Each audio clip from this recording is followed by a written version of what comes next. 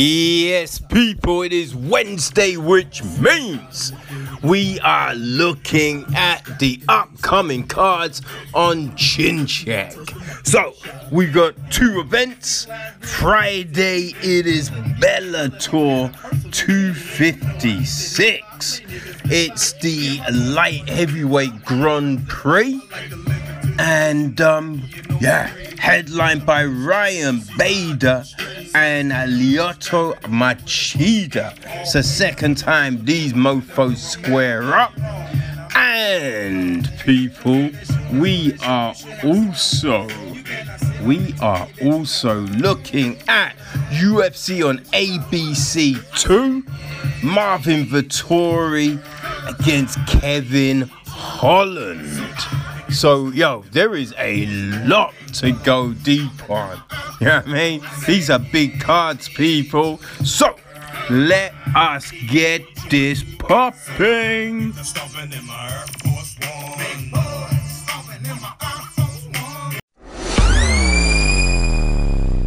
Okay, people. So, Friday night, it's another Bellator card, right? We've got 256. Bader v Machida 2. And I gotta say, the poster is a little weird, right? The poster looks like they're, peeping through a window or something. Right? Bader going, wait, what the fuck is going on in there? And Machida's like, yeah, that's kind of freaky shit. Right? It doesn't really look like they're just about to get it on. But, that's what's happening, people. So, there's 13 fights, 5 fights on the main card. And, again, it's taking place from the Mohegan Sun Arena. So, we will be looking at that main card, which starts off with a lightweight clash between Dan Moret and Gotti Yamauchi. So, Moret, the Hitman. I wonder if he thinks he's the best there is, the best there was, and the best there ever will be. Who knows?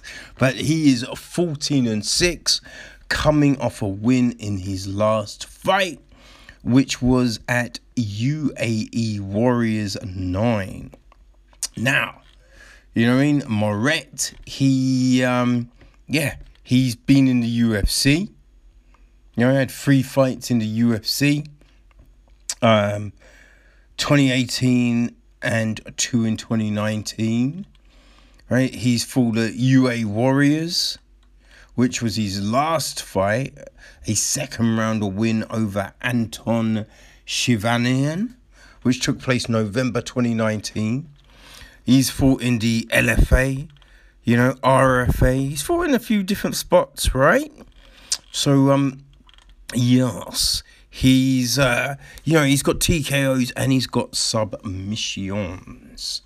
And he's going to be locking horns, people, with Guti Yamauchi, who is at 25-4 on a 3-fight win streak.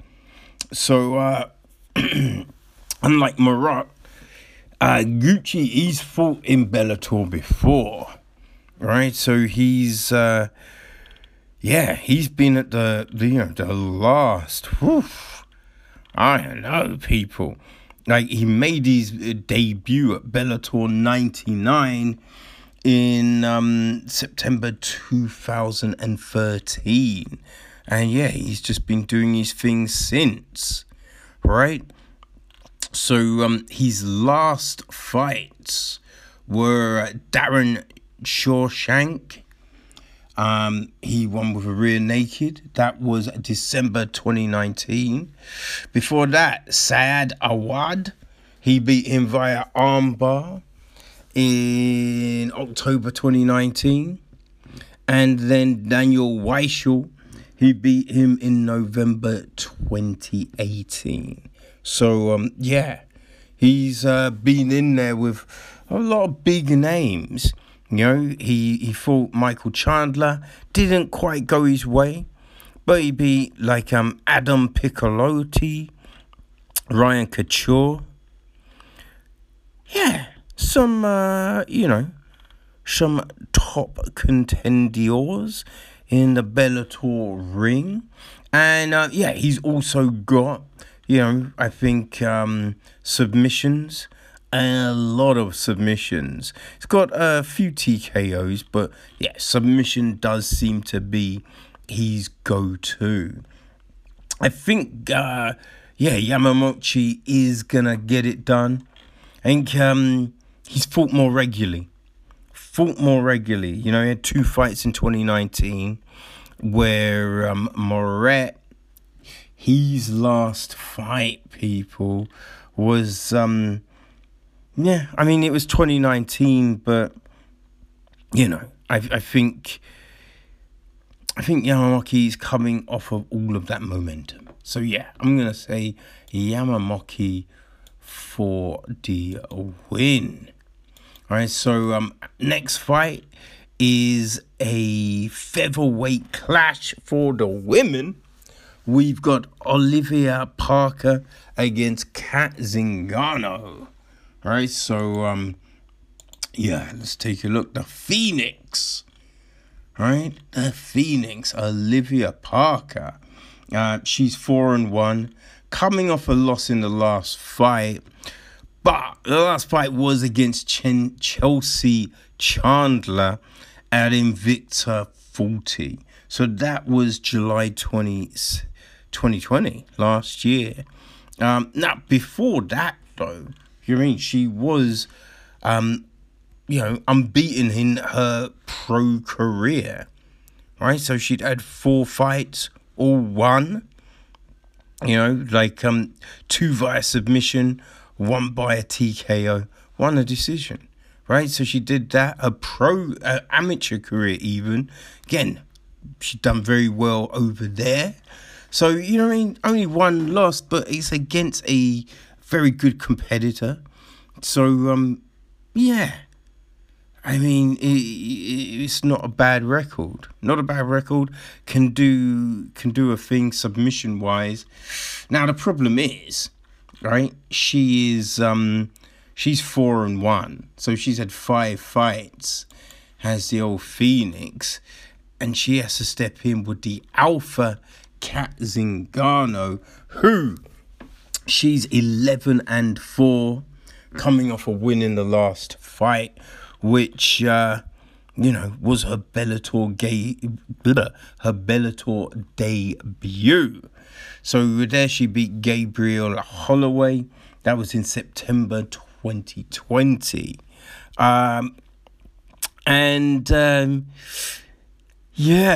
She was a big name in the UFC.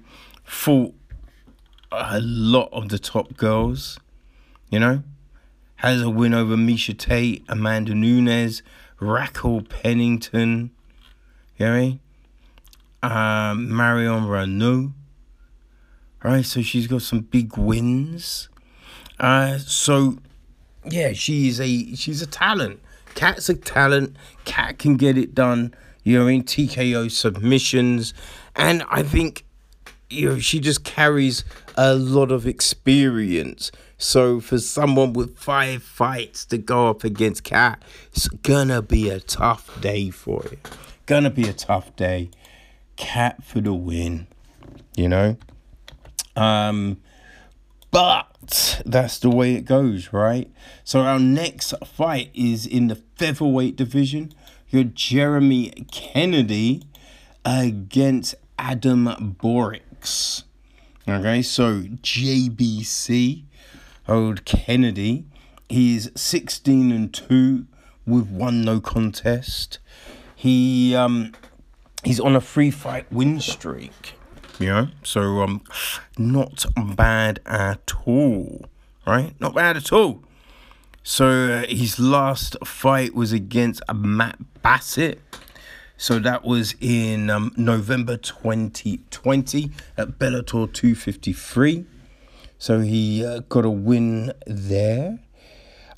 His fight against Daniel Pineda was made a no contest. That was in the PFL. Also in the PFL, his wins over Steven Silla and Luis Rafael Laranto. So there's those, which was avenging a loss to Laranto earlier on in the season. He's also had 4 fights in the UFC, 1-3, and lost to Alexander Volkanovski, UFC 221, Romero v. Rockhold. So yeah, he's been around, he's done his thing, right? He can win via TKO.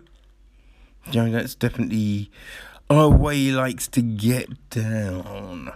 Otherwise, it's going to decision, and he gets to step in against the kid, Adam Borics, right? And Borics is 16-1, coming off a win in his last 2, which was against Eric Sanchez, Bellator 250.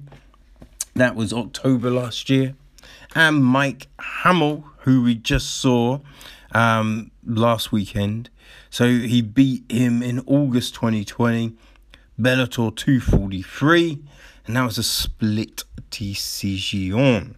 Has a win over Pat Curran, Aaron Pico, right, which was a big one. I think that was Pico's first loss. Yeah, Pico's first loss. So yeah, he's got some big notable wins. He made his debut for Bellator at Bellator 177. That was April 2017, with a win over Anthony Taylor. So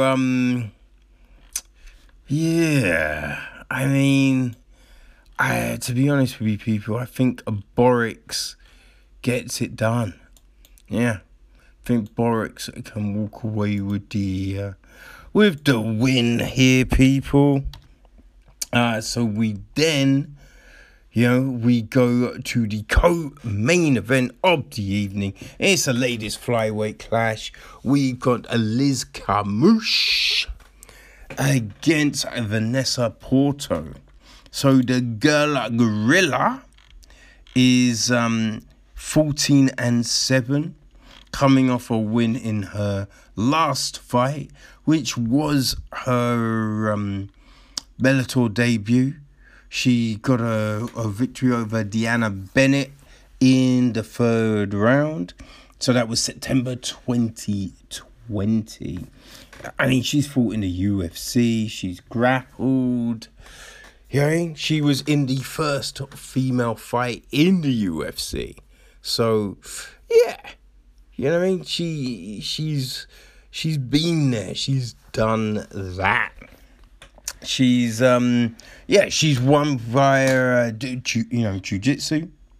All right. So I was thinking she was 10th planet, but I don't know. All right. So she does have some TKO wins. She was able to actually stop Jessica Andrade, who will be challenging for the belt shortly. She's fought in Invicta, on Invicta 1. She's fought in Strikeforce. So, yeah, she's been around. She has been around for sure. So, that's pretty big, man. Pretty big. Fighting some of the biggest names in the sport.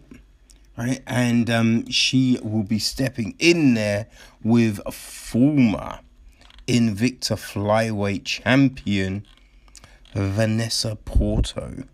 Right, Porto is 22-8 on a 4-fight win streak. Right, her last fight was against Karina Rodriguez. So that was November 2019 at Invicta 38. She beat Yeah, the win over Pearl Gonzalez was a weird one. It was a technical decision due to, I think it was an eye poke. It was an injury of some sort. That was in Invicta 34. Beat Marina Maurice at Invicta 27. And Miliana Dudovova at Invicta 26. So she can win via, submission.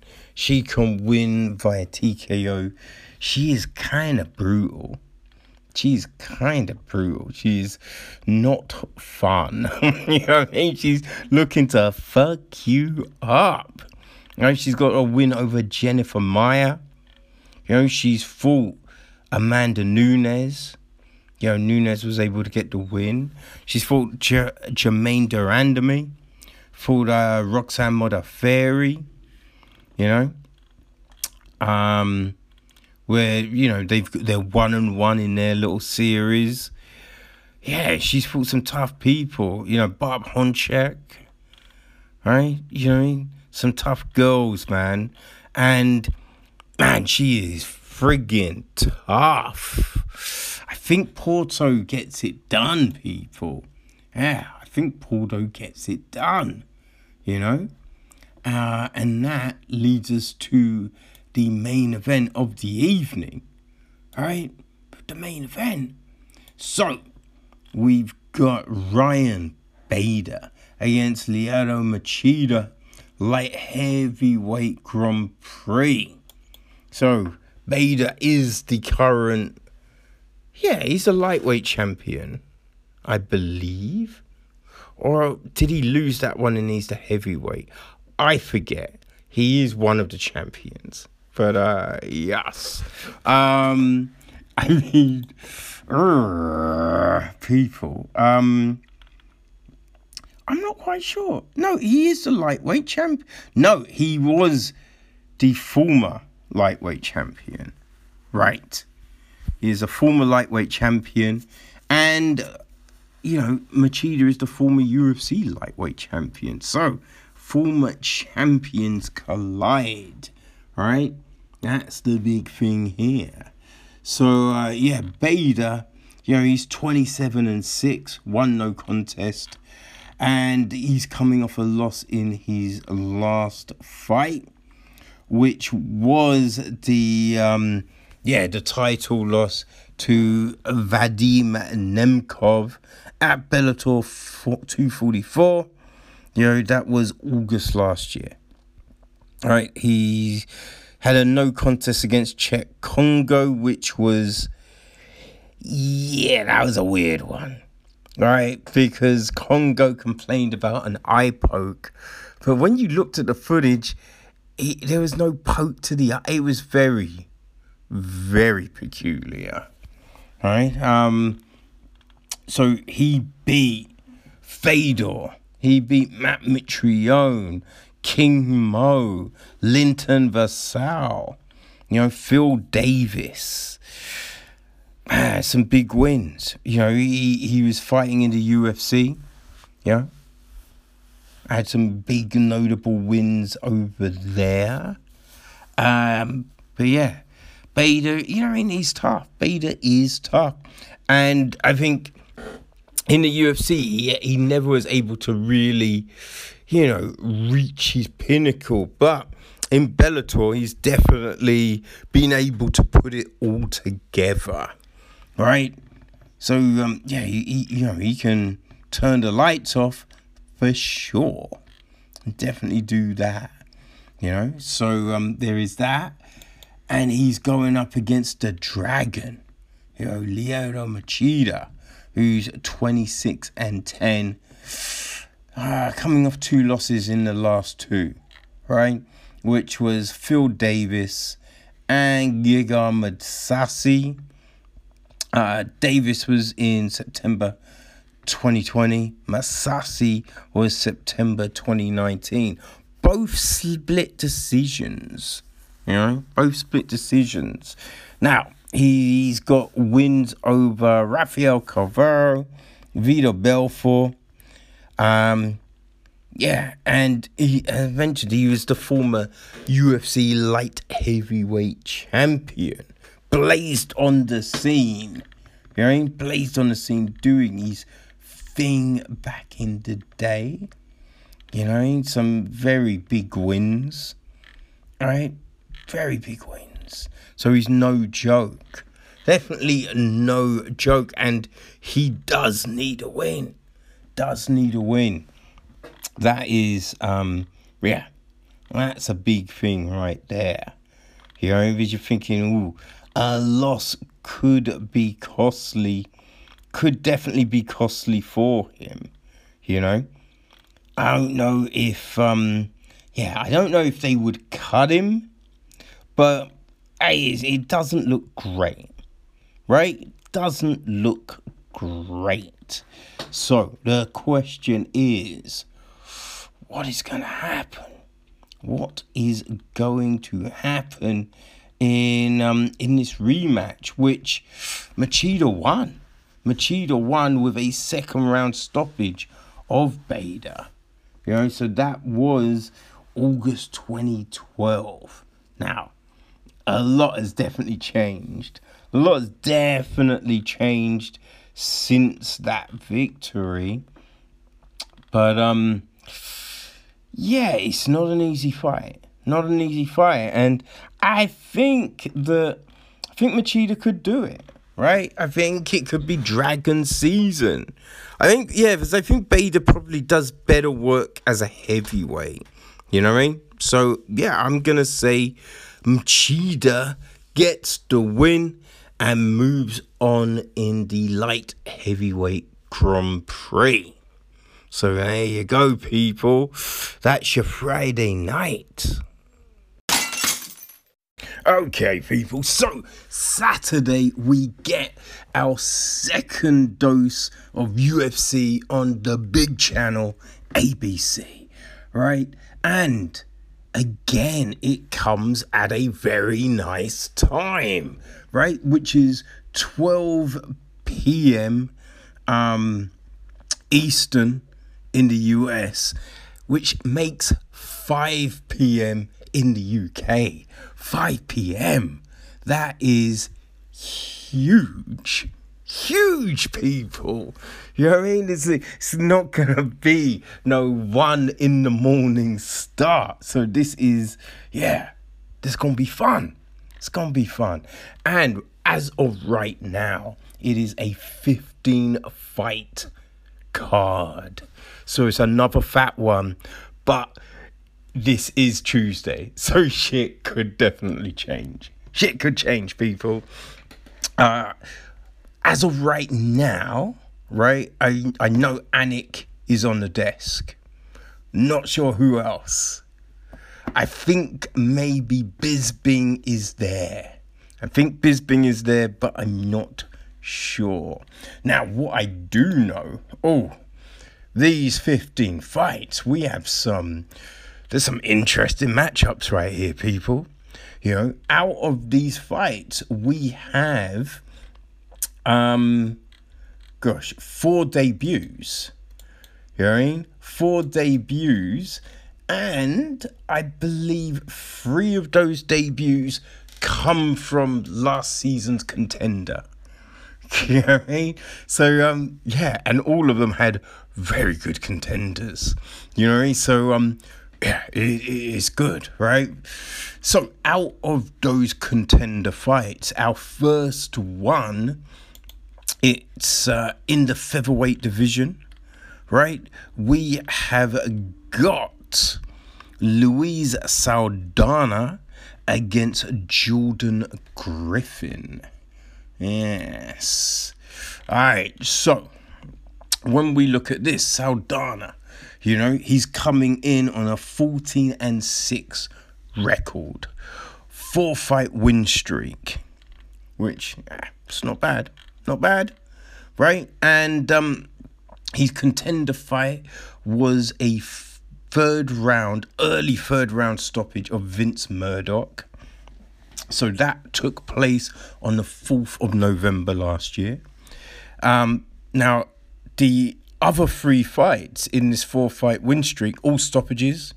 You know, he stopped Carl Whitstock at LFA 60. So that was February 2019. He stopped Ramiro Jimenez. That was Fight Series, the 18th of May 2018. And Will Shutt. That was a first round stoppage in March, 24th of March 2018. So there was an absence. Which did make that, you know, Contender Series win, really good. Seeing the fact that he ain't only one fight in 2019. And then that was at the beginning of 2019. So to come into the end of 2020 and get that really good win, you know, gotta give him props. So when you look at the record, right, he's got wins via stoppage. He's got some submissions. And we've seen it, you know, he's come back from 2-fight losing streaks. You know, I think a couple of times he's lost 2 back-to-back, but then he's come back.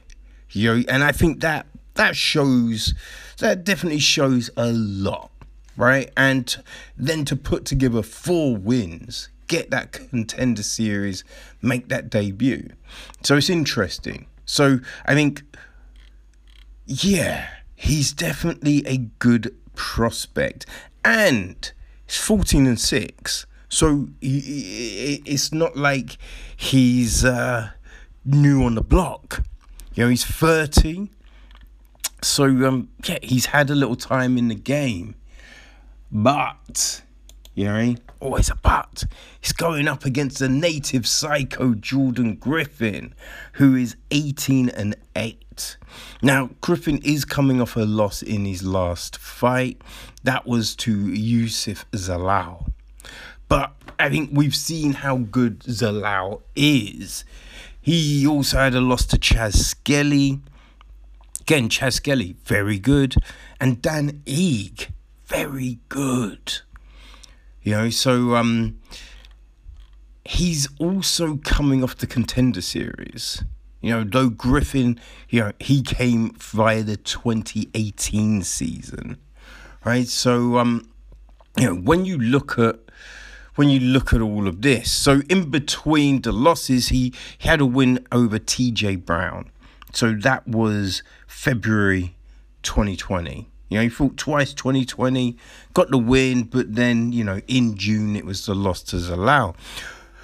But those 3 losses, they are, you know, they were all decisions. You know, he made his debut against Ige, and we've seen the punching power of Dan Ige.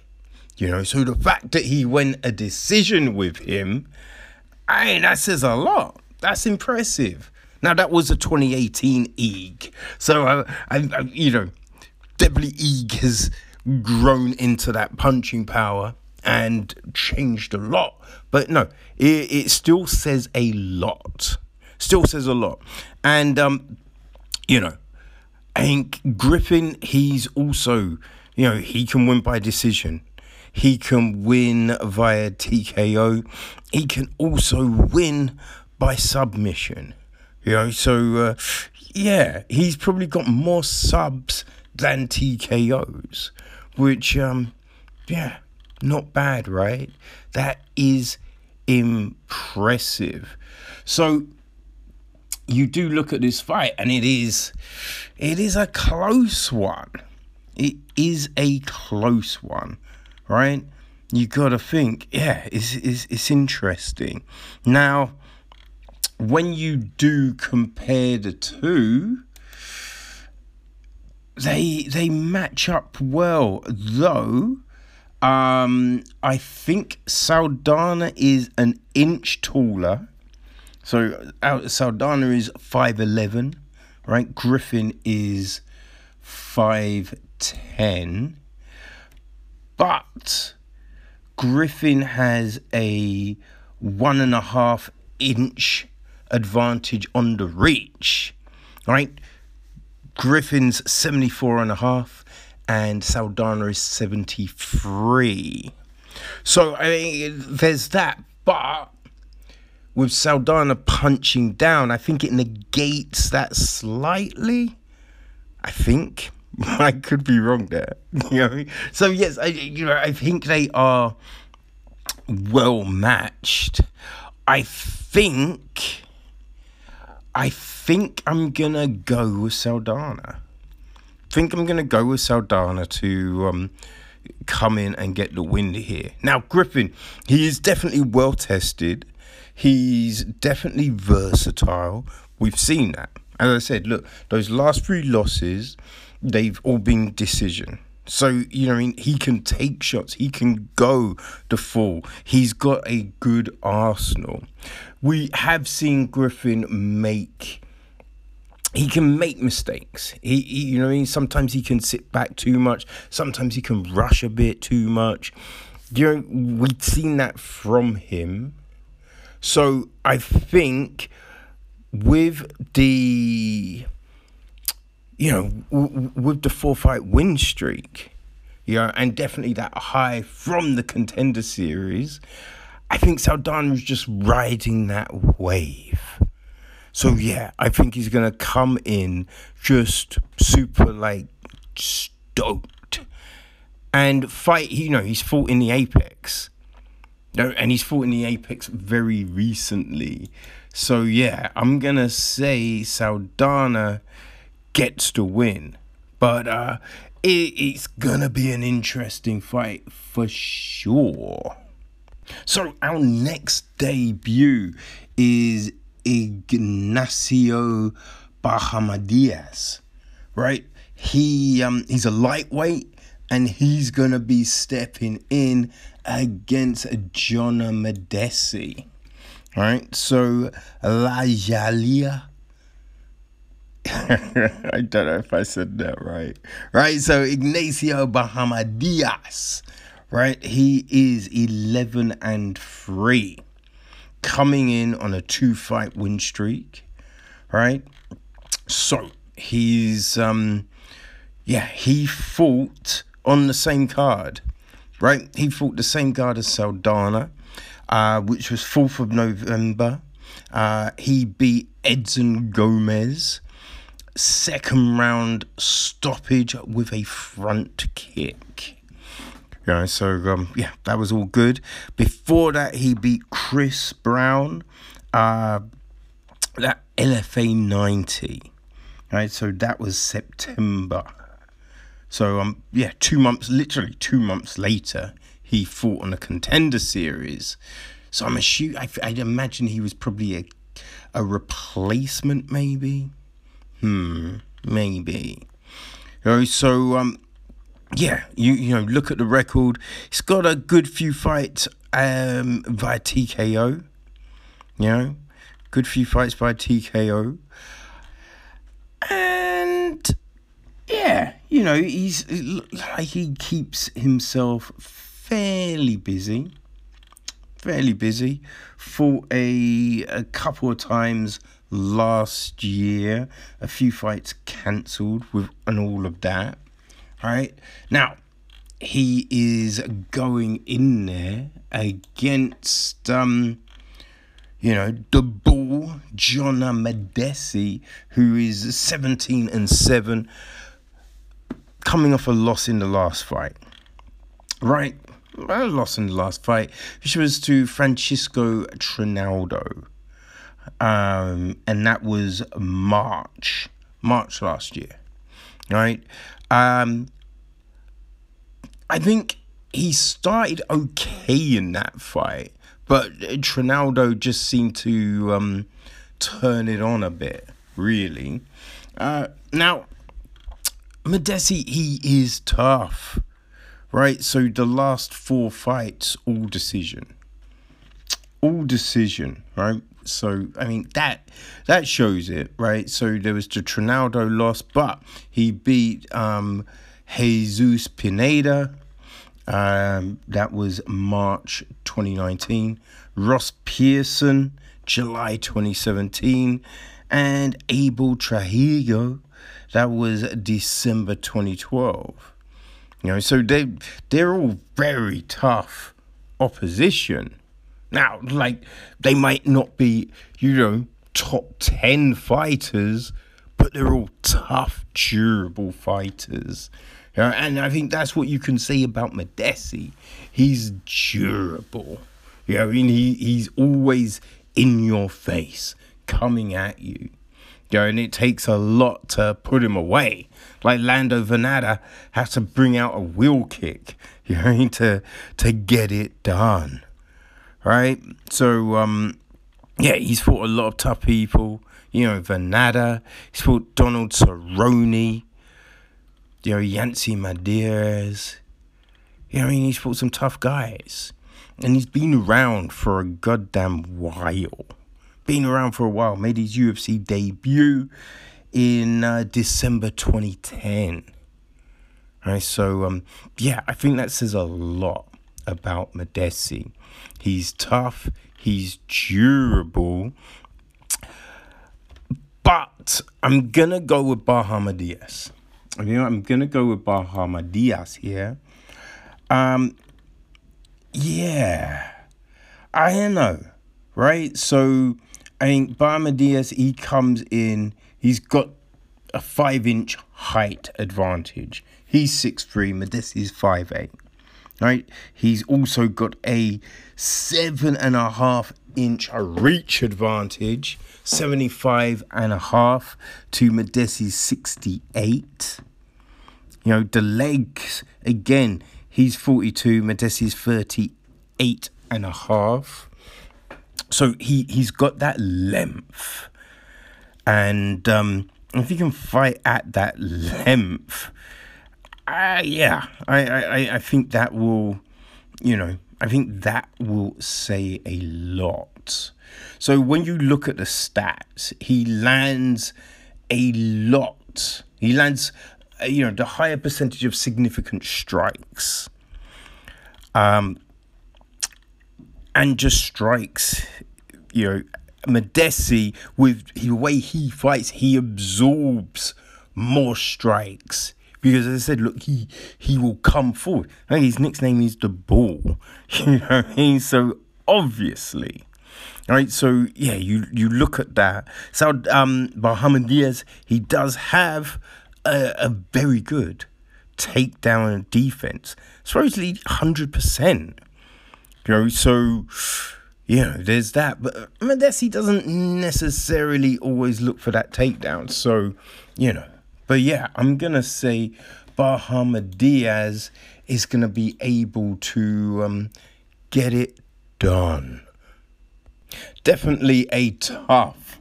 It is definitely a tough debut. You know what I mean? Someone would be like, you're making UFC debut. Be like, outstanding. Who I got? You're like, you got to go off against the Bull. You're like, okay. All right, thanks. So literally in the next fight, we have our next debutante. So this is a ladies bantamweight clash, and she took the fight on short notice. On short notice, replacing Bay Malecki. So I am talking about Erin Blanchfield. And the cold-blooded one, man, she is currently 6-1. 6-1 on a 3-fight win streak, right? And she has been really doing her thing over in Invicta. Doing her thing so well, she had a title defense, right? She was meant to be fighting for the featherweight strap in November.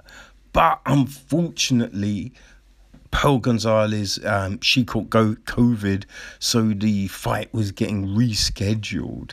But, she got a call. She got the call before that. And it's like, oh, do you take that featherweight fight or do you step up to the big league?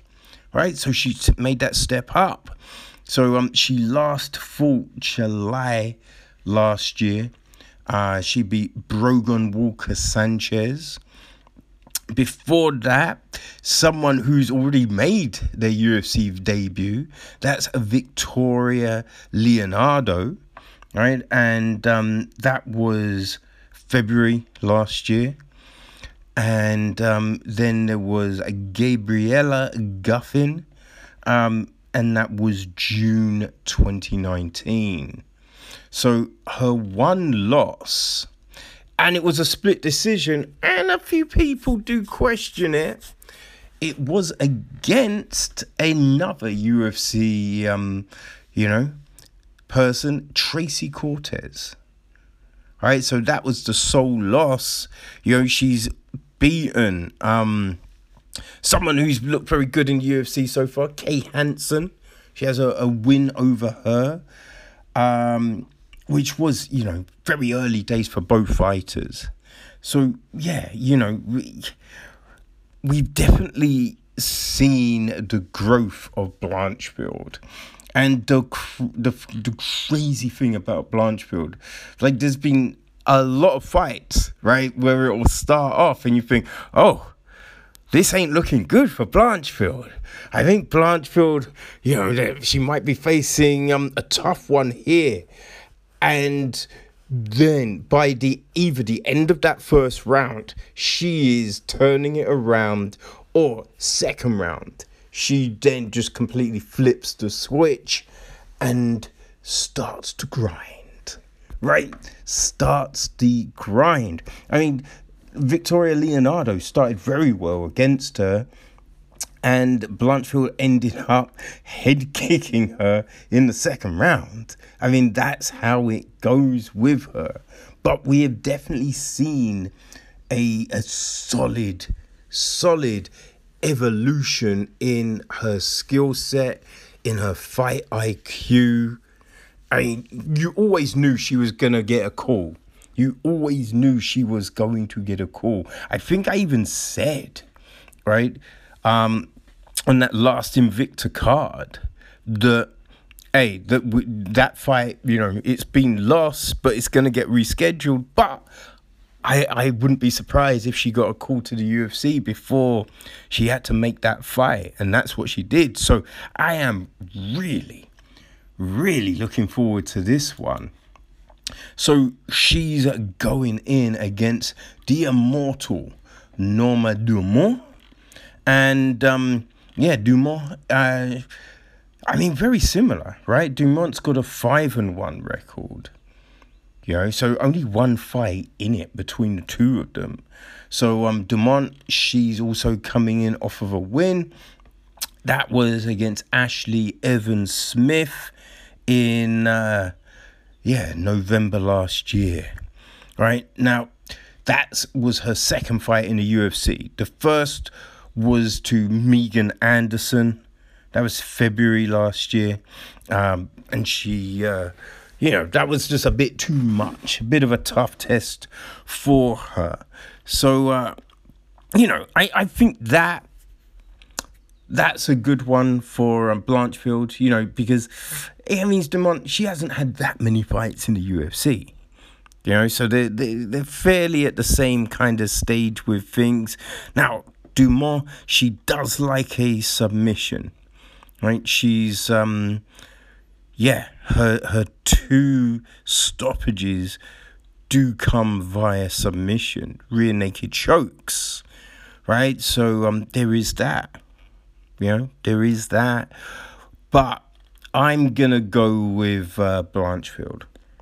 I'm going to go with Blanchfield because I feel that they have both fought a similar level of opponent.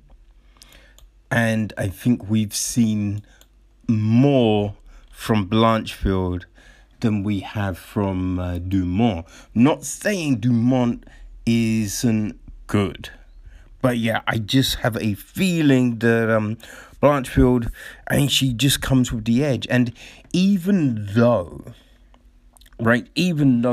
this is a weight class, slightly above where, Blanchfield kind of plays, she trains with a very good lot of fighters. I know Gillian DeCozy. She kind of mentioned it in a thread when someone made, the assertion that, it's a shame that Blanchfield is coming in on short notice. She's just like, don't matter, man. She trained with some very good and bigger girls, and she still does her thing. So, I don't really feel there's going to be too much of an issue in that regard.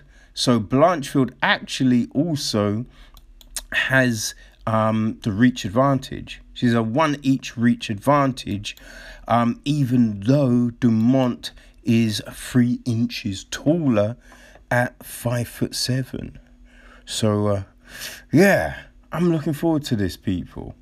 I am very much looking forward to seeing Erin Blanchfield, come into the UFC and show what she has got. So, yes, it's definitely a fight to look out for. So, our last debutee is Alex, how do we say that?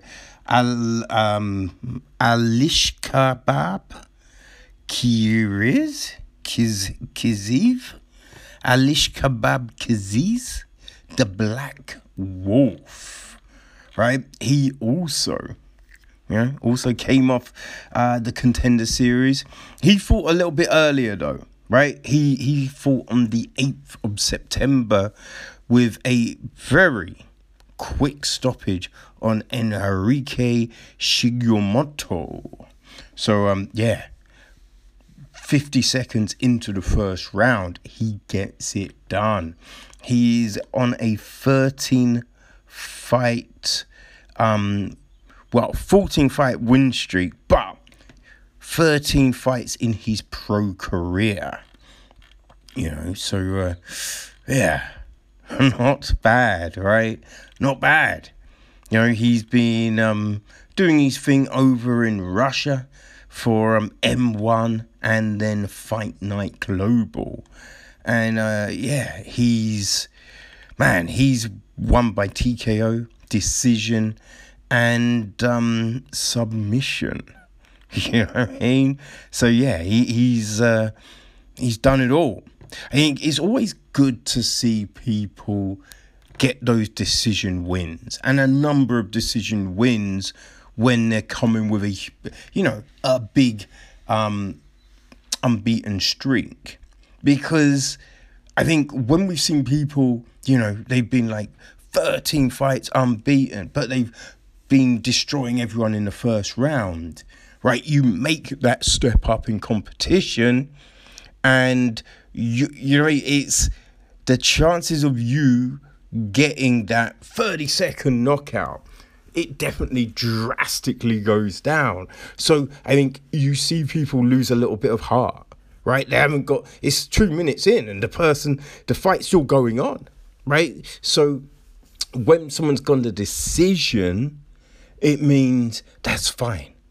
They're not going to lose heart if, we're in the second round and it's a little back and forth, right? They still got that, thought in the mind that, I can go to full. This is fine. I don't tire, motherfucker. So, yes. This is going to be an interesting one for, the Black Wolf. Now, he steps in against one half of the Dorcas brothers, right? And this time it's Kyle, right? It is Kyle, because he's the middleweight out of the two. And Kyle, man, he's just as impressive as his brother Chris, right? He's 10-1.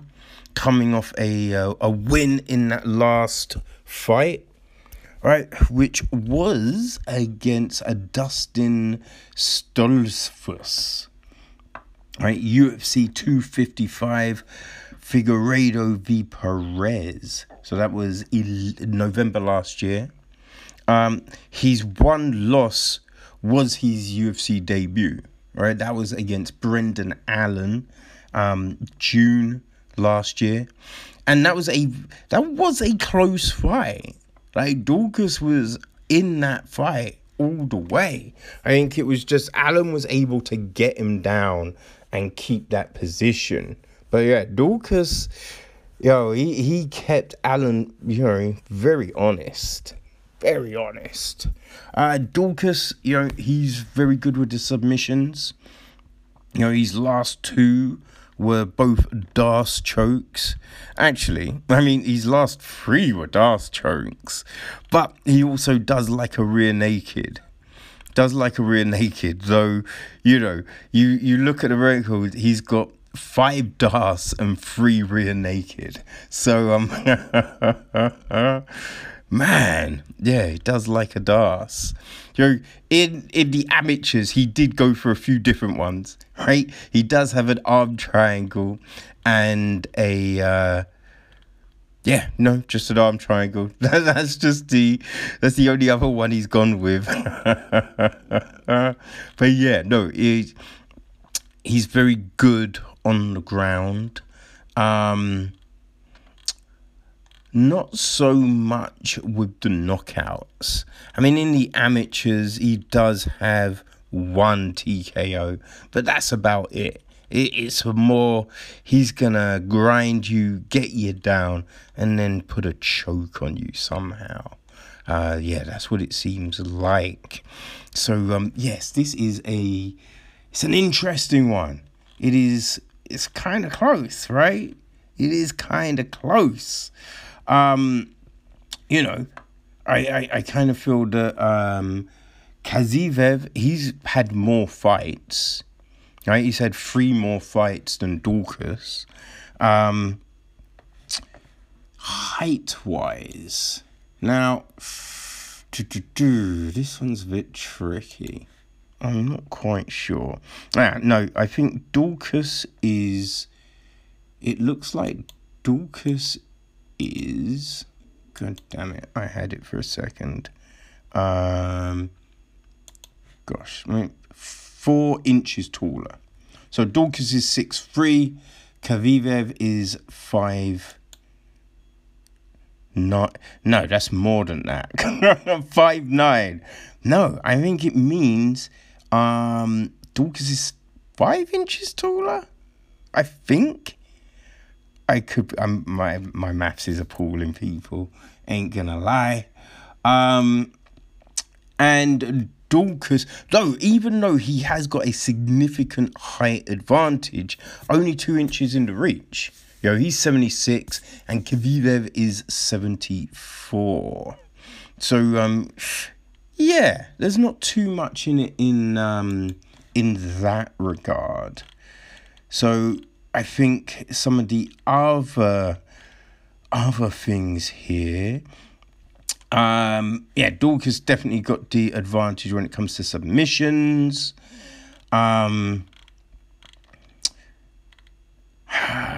It is tricky. I think we're looking at Kazivev might throw the more significant strikes, right? But might absorb a few more, but does have the better defense, supposedly. It's tough. I think I might go with the Black Wolf. I think it's just a momentum thing, I think it's a momentum thing. I think they match up extremely well. But, yes, I think Kazivev, he comes in just with the confidence of, I can't be stopped. He's not going to worry if it goes to the ground, because he's got submissions too. But I think he's like, oh, I'm going to have the punch power. I think I bring that to the table. And he's fought tough people. Like, he beat Razamar Polaris. Stopped him, man. You know?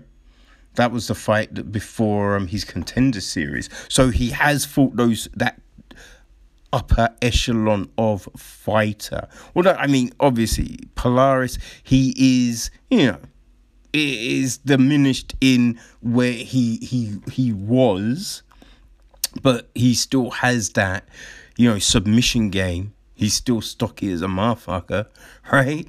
And especially when he's fighting at Fight Night Global, and he can have a little sippy sip of whatever juice passes him by. So yeah, I'm gonna go with Khabib to get the win here. But I think this is gonna be a fun fight for sure, people. But those are our debutants on this card.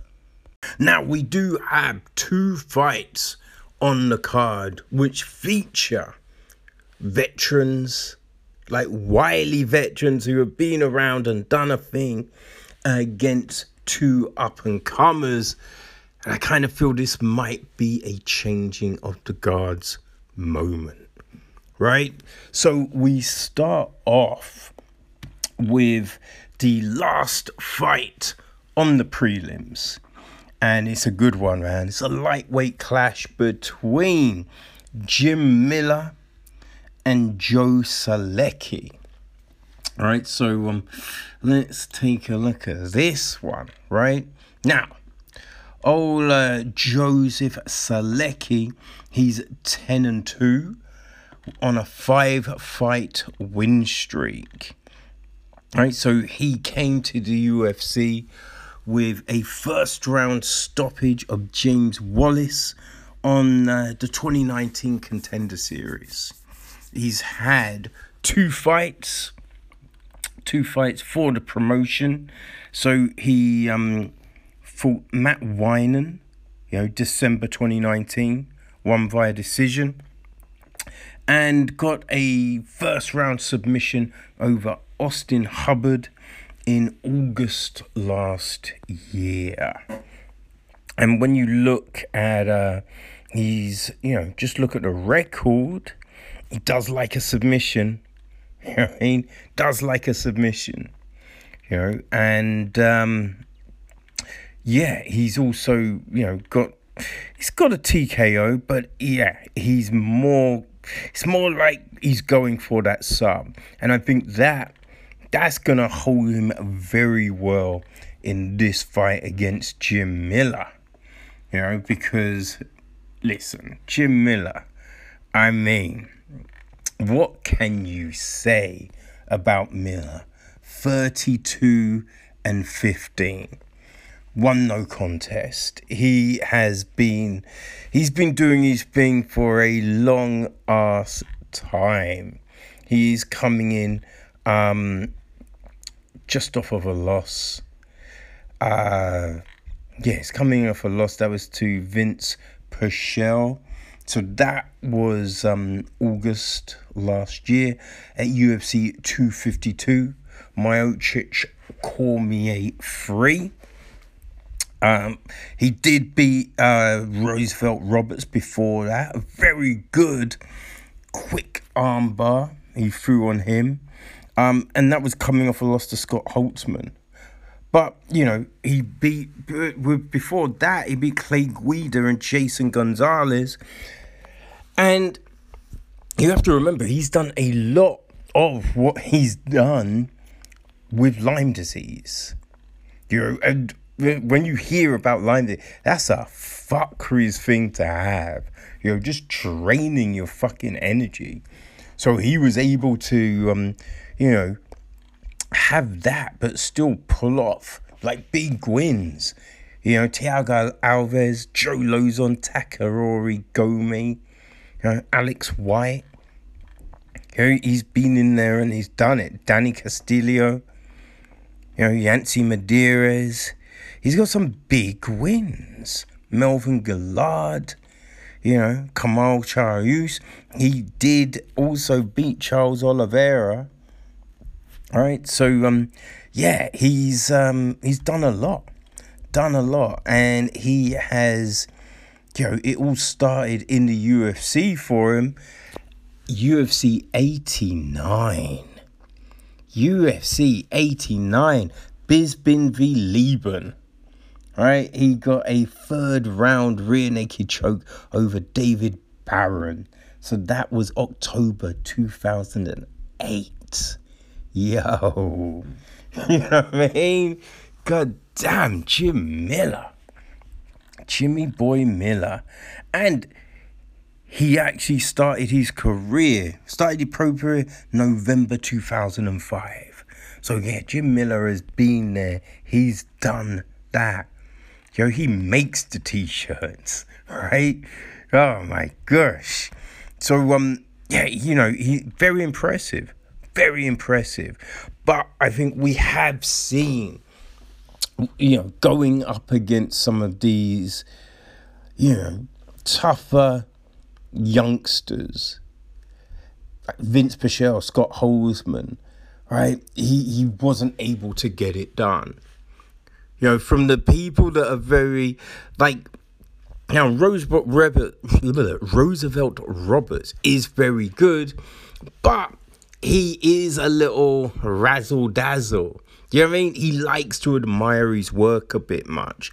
But when he fights people that are just no-nonsense, that's where, things don't necessarily go his way. Right, because they're able just to turn it on constantly. And you get that impression from Joe Solecki, that he can bring the fight.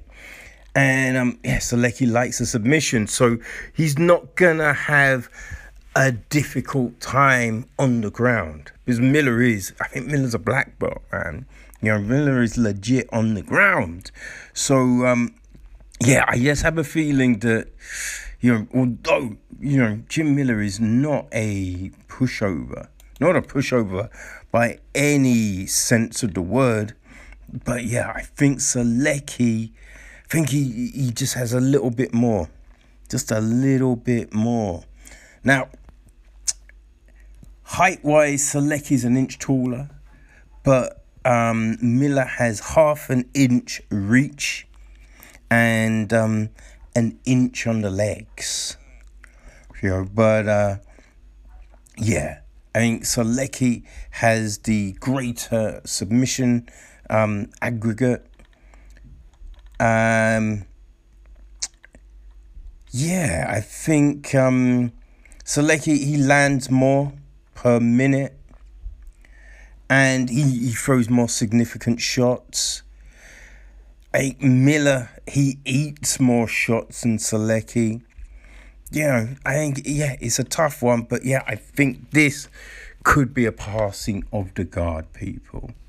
But it's definitely a fight that it's going to be fun, right? And to pass that guard, you're going to have to work, because Miller ain't giving you shit for free.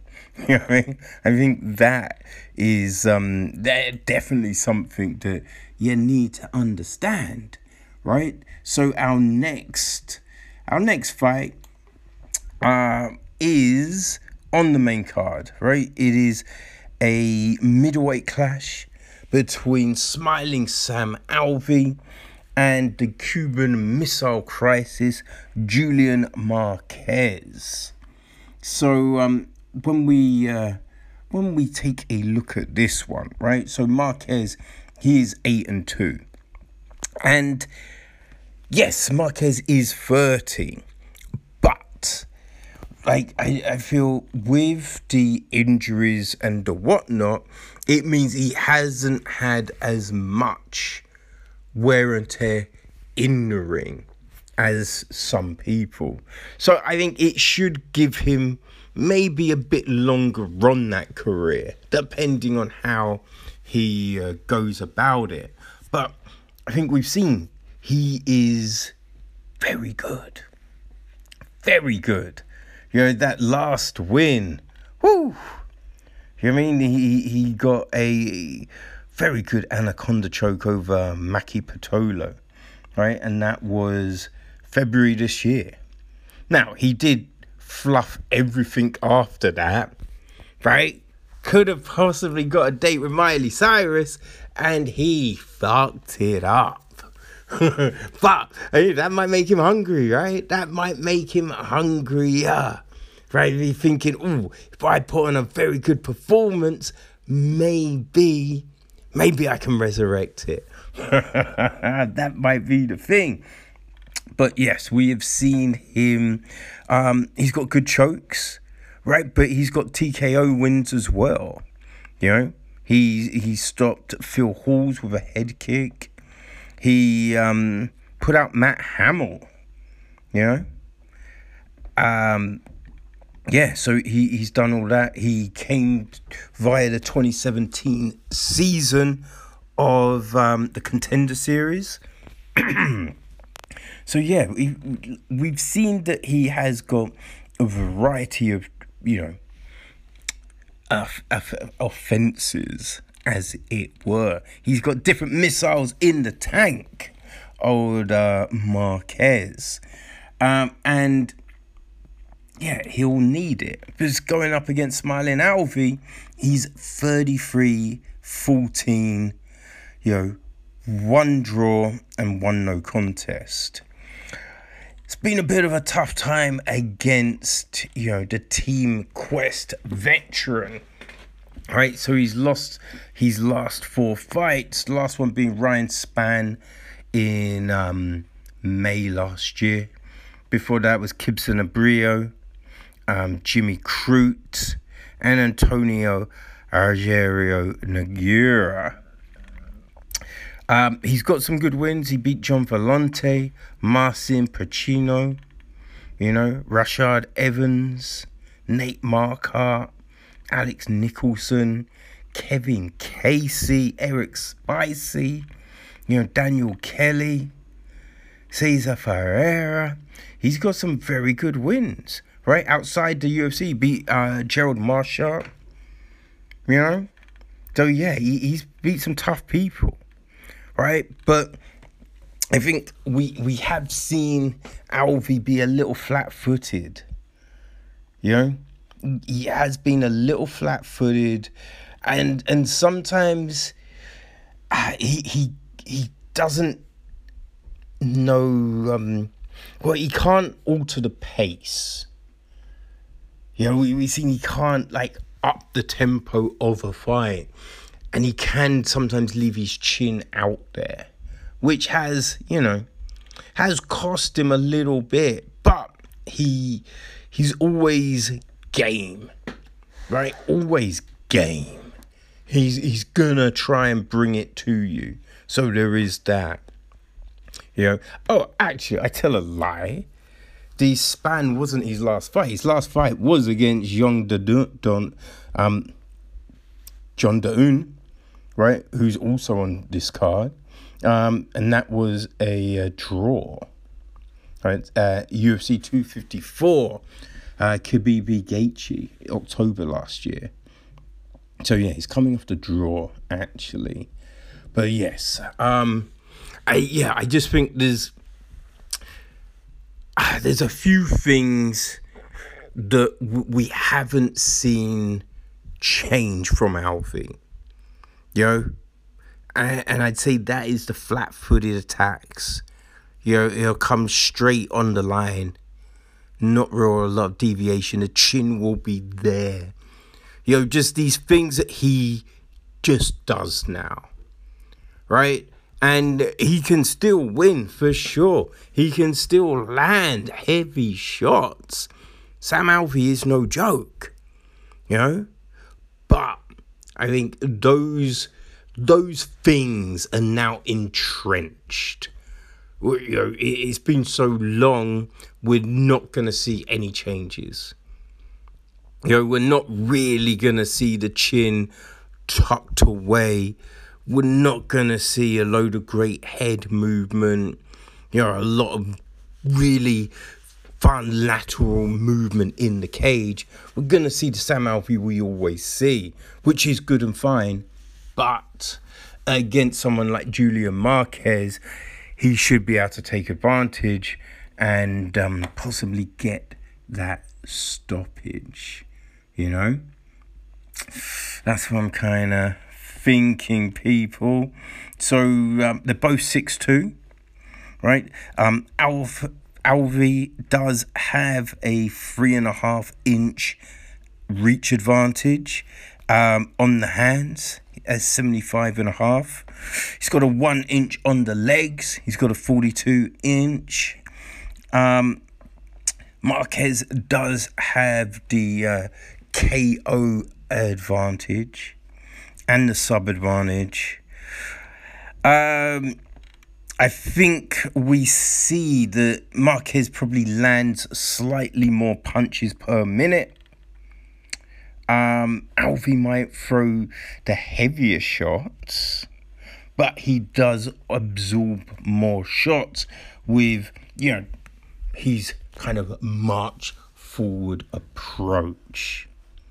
So yeah, it's an interesting one. So it's not going to be an easy fight for Marquez. But yes, I do see Marquez walking away with the win. So yeah, that's our 2 changing of the guard fights, people. So there are 2 fights on the prelims, which, it's very hard to call. Very hard to call. So it depends which fighter shows up on the night. So we're going to start off in the heavyweight division. We've got Yorgan De Castro against Jalgis Danu. All right, so when you take a look at this one, right? So De Castro, he's 6-2, coming off 2 losses. All right, so he lost to Carlos Felipe October last year, and then there was Greg Hardy. Right, which was May on the return card, UFC 249, Ferguson v. Gaethje. Now, he looked good on the Contender Series, right? He was in the 2019 season, won via, a TKO in the first round. Really kind of put it on Alton Meeks, man. And then his first fight in, he, landed an extremely great counter. Justin Tafa. I think it was Tafa's first loss. UFC 243. Whittaker v. Adesanya. But, yeah, then it's just those next 2 fights. They're very odd fights. Right? I think he started well against Greg Hardy and Carlos Felipe. But just seem to then not do anything, right? It was very weird. He'd start both fights very well and then just seem to stop, right? Stop throwing kicks, just stop doing everything. So it's a difficult one because on his night, he's a very good fighter. We've seen that. But how dialed in is De Castro going to be? That's what you got to ask yourself. So he's going up against the man mountain, Jalgis Danu, right, who is 5-1 with 1 draw, 1 no contest. He's also, he's coming in off of a loss and a draw. Right, so he made his debut against Daniel Olmanekshuk. That was, people. It was a while ago too, right? It was February 2016. Yeah. And then he drew with Christian Colombo September 2016. So he has been away. Now, who knows, right? He had a cancelled fight in 2017. another one in 2019 and 2020. So I don't know if it was injuries. You know what I mean? I think the fact that there were cancelled fights kind of every year kind of makes it seem it wasn't a suspension. But yeah, who knows? But there has been an inactivity. Right? So, yeah, I mean, before that, you know, he was winning. He's won a good few via TKOs and all of that. So it's very similar to De Castro. Very similar. But he hasn't, hasn't performed. Hasn't performed since 2016. So it's, how's this all going to be? Right? Last time he fought was with crowds and everything like that. So he doesn't know what it's like to fight in his current situation. Although, I mean, that's going to change very shortly. But he doesn't know. Hasn't fought at the Apex. Right? And so it's with him, it's going to be, how is he going to look? Right? How's his stamina going to be? Right? How's his fight IQ? How long will it take for him to find his range, to, find the flow state, get in sync with it all? That's going to be the question. So I think, look, it's heavyweights, so anything can happen. But that's the big question, right? But now, Danu, he's got a 3-inch advantage with the height. He's 6'3". No, he's a 2-inch advantage with the height. He's 6'3". Castro's 6'1". I think Danu's just got a 1/2 inch advantage on the reach, 74.5. He's got 2 inches on the legs with 42. But I think other than that, it's very close. It's a very close fight. I might go with... Actually, you know what? I'm going to say Danu. And I'm going to say Danu just for the fact being De Castro, we've seen him just stop after the first round. Right? So unless he can, come and knock out, Danu, I mean, he's the Mad Titan, so who knows? Right? So if he can do that early, but if Danu can get to that second round, then who knows? Because, you'd think by then he should, feel comfortable, feel back at home. And De Castro, we've seen him just stop. So if it gets to that point, then, it could very well be Danu's fight. So, I'm going to say Danu, because who the fuck knows? Who the fuck knows? It is, just a weird, interesting fight. All right, so we have that. Now, later on the prelims, the feature fight before the main fight, we have Scott Hot Sauce Holtzman, right, against the gamer Mazus Garmont. Right, so this is a lightweight clash, and it's definitely an interesting one. Definitely an interesting fight. So Holtzman, he's 14-4, coming off a loss in the last fight, right, which was Beneil Dariush. And I mean, Dariush, he's just tough, right? He is tough. So this was in August last year, and Dariush, and it was that interesting one because they were both going at it, and Dariush just hit that spinning back fist that, nearly fatarded Holtzman, and it turned off them lights. But before that, he got good wins over Dong Hong Ma and Jim Miller. Yeah, so he's been in there. He's done his thing for sure. Came to the UFC, August 2015. Yeah, August 2015. Man, beat Tony Cristolulu, rear naked choke in the third. So he's got some good wins. He stumbled a few times, but it's just one of those things. But we know he is tough, right? Holtzman is tough. And then you've got, Gamrot, right?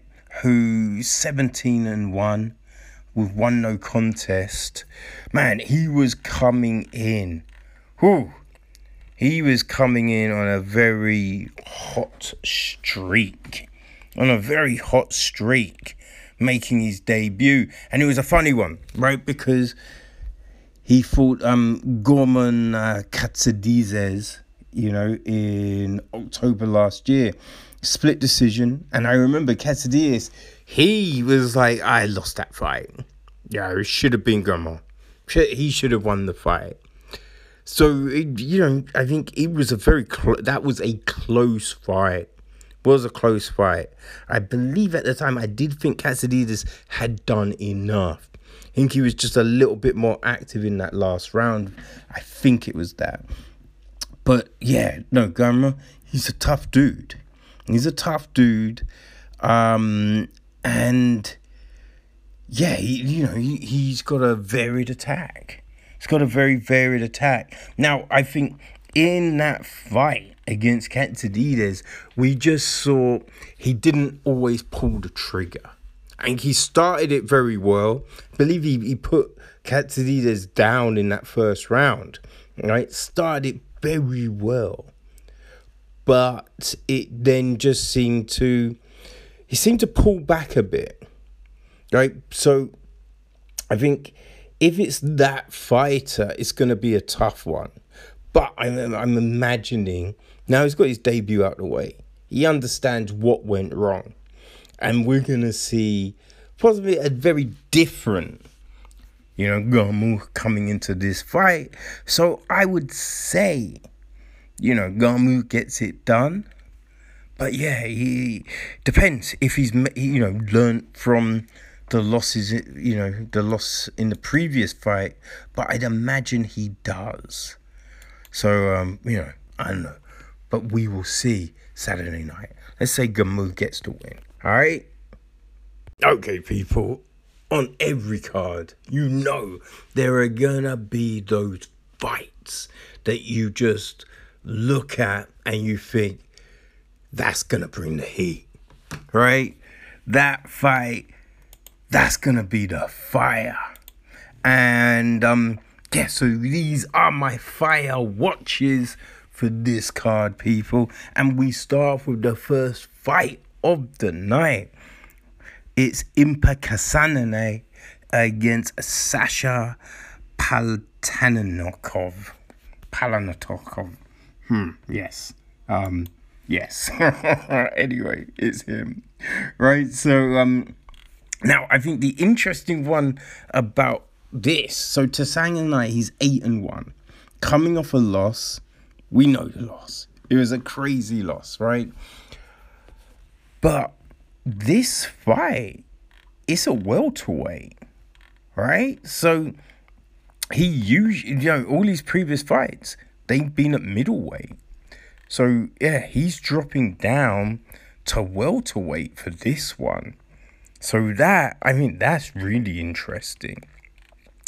And we've usually seen him pretty big, right? He's,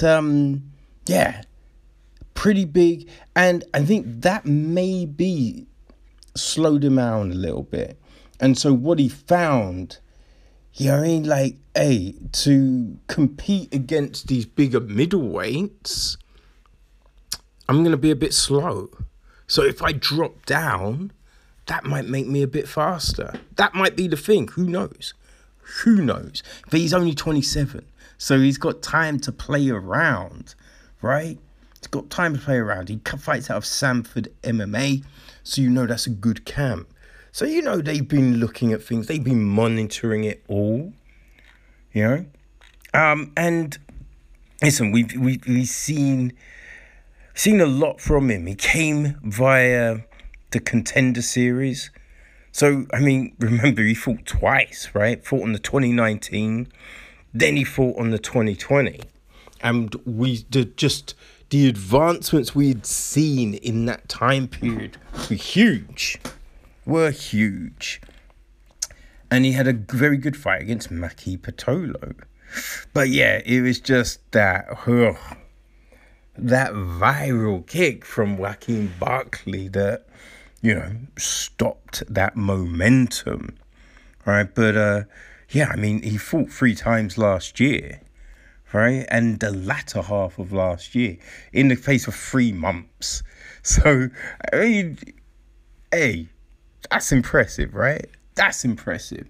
So he is going up against Sasha Palatnikov, right, who is 6-2, and he also, he's come in and looked very good, right?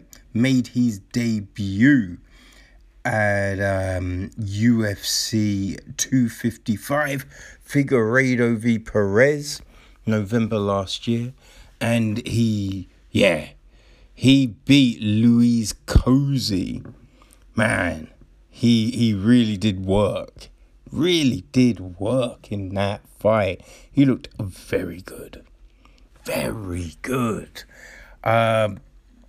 So he's previously, he fought a few times for UAE Warriors. Yeah. Got a good, win in September. Paulo Henrique, right? Did that, which then set him up for, that Figueiredo fight. I think that may have been on Looking for a Fight. I think we saw him on Looking for a Fight, if I remember correctly as well. Might be a bit wrong. But, he's new in his career, just like Kasanganay. But, welterweight that's where he fights, right? He's used to fighting in that weight class. So it's, it's one of them fights where you think, what's going to happen here, right? Because he's used to the weight class, right? He's never been heavy. Like the last fight, he fought at 182 pounds, right? So not full middleweight. I think when you look at it, right? So Sasha, he's 2 inches taller at 6'1". He has the advantage by half an inch on the leg at 41, but Impa, he's got a 2.5 reach advantage at 75, with the hands. So I think it's very even, really, in that regard. Now, I think it's showing Sasha has the biggest knockout percentage. Right, so, but Impa, he's got the percentage with the subs and the defense. So it's a tricky one, right? It is a tricky one. Now, one thing I think is there, like Impa doesn't necessarily, he's not high volume where Sasha is. Right, so we do see that in the stats, and I wonder. That's the biggest one, right?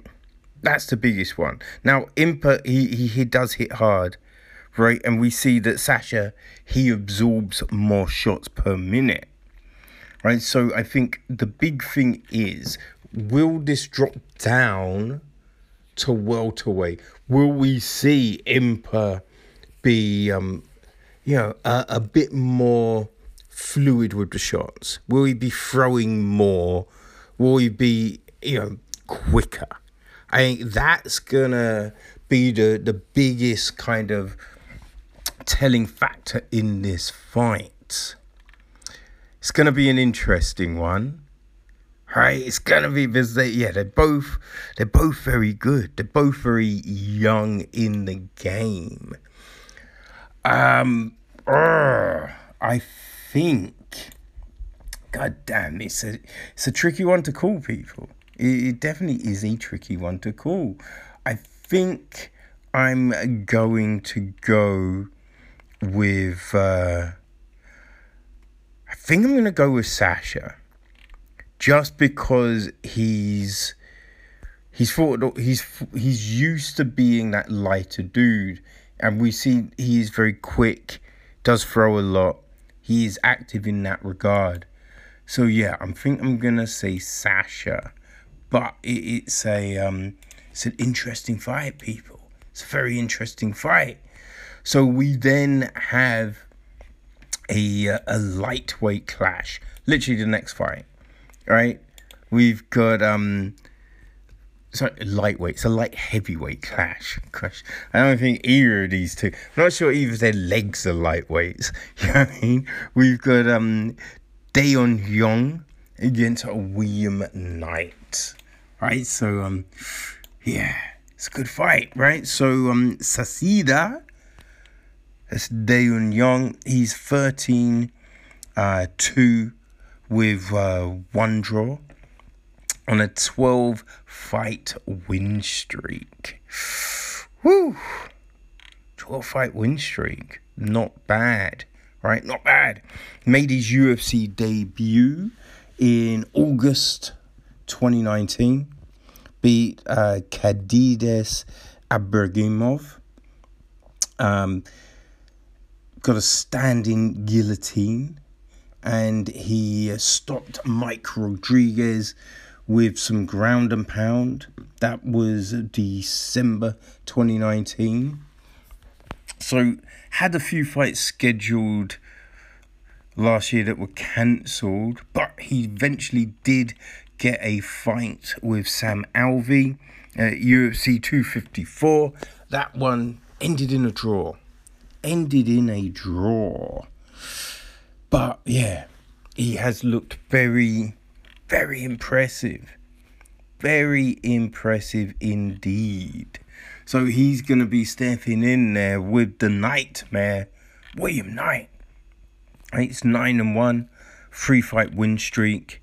He came to the UFC via the Contender Series. And, like Kasanyana, he fought twice. 2019. He got a stoppage, 3rd round stoppage, but didn't get a contract. Went away, did work on the regionals, came back 2019, 1st round stoppage in September. That got him in, and then literally 3 weeks later, he fought at UFC 253. So, it's not bad, right? Not bad at all. Adesanya v Costa was a very good card to make your debut on. And he won against Alaska Kamura, who we know is a good fighter. So, Knight, he's got that power, right? He's won a good few fights via TKO. He's no joke. Definitely no joke. We know he's durable, right? We know he's tenacious. And what's going to happen, right? What is going to happen in this one? So, Young, he is 6 inches taller at 6'4". He's got a 5.5-inch reach advantage at 78.5, half an inch on the legs. it's very, it's pretty close, really, stat-wise. Kind of. Well, kind of. But, I think Young has the advantage when it comes to, submissions. Right, he's got the advantage when it comes to submissions and everything. I think he brings slightly more to the table. He's coming in, just high, right? That unbeaten streak. And he's put in work in his UFC fights. He's fought on big cards. So he's comfortable in there. And I feel that might be enough, right? I feel that might be enough. And, I think that might give him the win, people. It's an interesting fight. But, I'm going to say Young, he walks away with a victory. But, it's going to be close. It's going to be close, people. But, I'm looking forward to that fight for sure. So we then go to the bantamweight division, and we got Hunter Azure against the UK's Jack Shaw, which, this one, very interesting, right? So the tank, Jack Shaw, he's 13-0 on a 25-fight win streak. Jeez. Man, which, is definitely impressive because he put in the work in the amateurs, right? Didn't just jump into the mix. He put in work in the amateurs, which not everyone does, so the fact that he did all of that, won, and he's got some good victories in his amateur career. A lot of submissions, varied submissions as well, which, I feel that saw him very well in his pro, came to Cage Warriors, right? Went to Cage Warriors, won the belt, was a Cage Warriors champion. So he joined that league of fighters, coming into the UFC, which is, always a good one. And he's beat some people, man, like Naheem Hernandez, who's fought in the UFC, right? Vaughn Lee, very tough UK fighter. So he's fought some good people there. Made his UFC debut against Aaron Phillips. And got that second round rear naked choke. That was in July.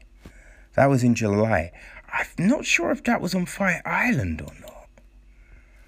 That might have been Fight Island. But, Phillips, no joke, right? Phillips, he's a tough dude. Very tough dude. So, that was a good win. It was a very good win for Shaw. So, Shaw is no joke. But, he's going up against Hunter Azure, who, Hunter, he's 9-1, right? Coming off a win in the last fight, which was against Cole Smith. Got a decision in September last year. So he's coming off the 2019 Contender Series, so, had got a good decision win there. Came in, beat Brad Titona, Ultimate Fighter winner. He did a slight stumble against Brian Kelleher. He was able to catch him for a nice left hook. So that was May. That was May last year. But he was able to end the year on a high note with the win over Cole Smith. I think Azure, he's got some TKO wins. He's got a couple of submissions, right? But yeah, I don't know, man. So when you look at these two, together, right? To break it all down, as it were. So yeah, they're the same height, both 5'8", right? Shaw comes with a 2-inch reach advantage at 71 and a 1.5 on the legs at 40. Yeah, I think, TKO wise, yeah, they both got, similar power, it would seem, but Shaw definitely takes the advantage on the ground. And, his good movement and everything means he doesn't absorb many shots. So, yeah, I feel it is, when you look at that record, the confidence coming in, right? He's a Cage Warriors champion. I think Shaw gets to win here. I think Shaw, he gets to win. And, if he's smart, he'll call for a tasty matchup going forward. You know what I mean? Okay.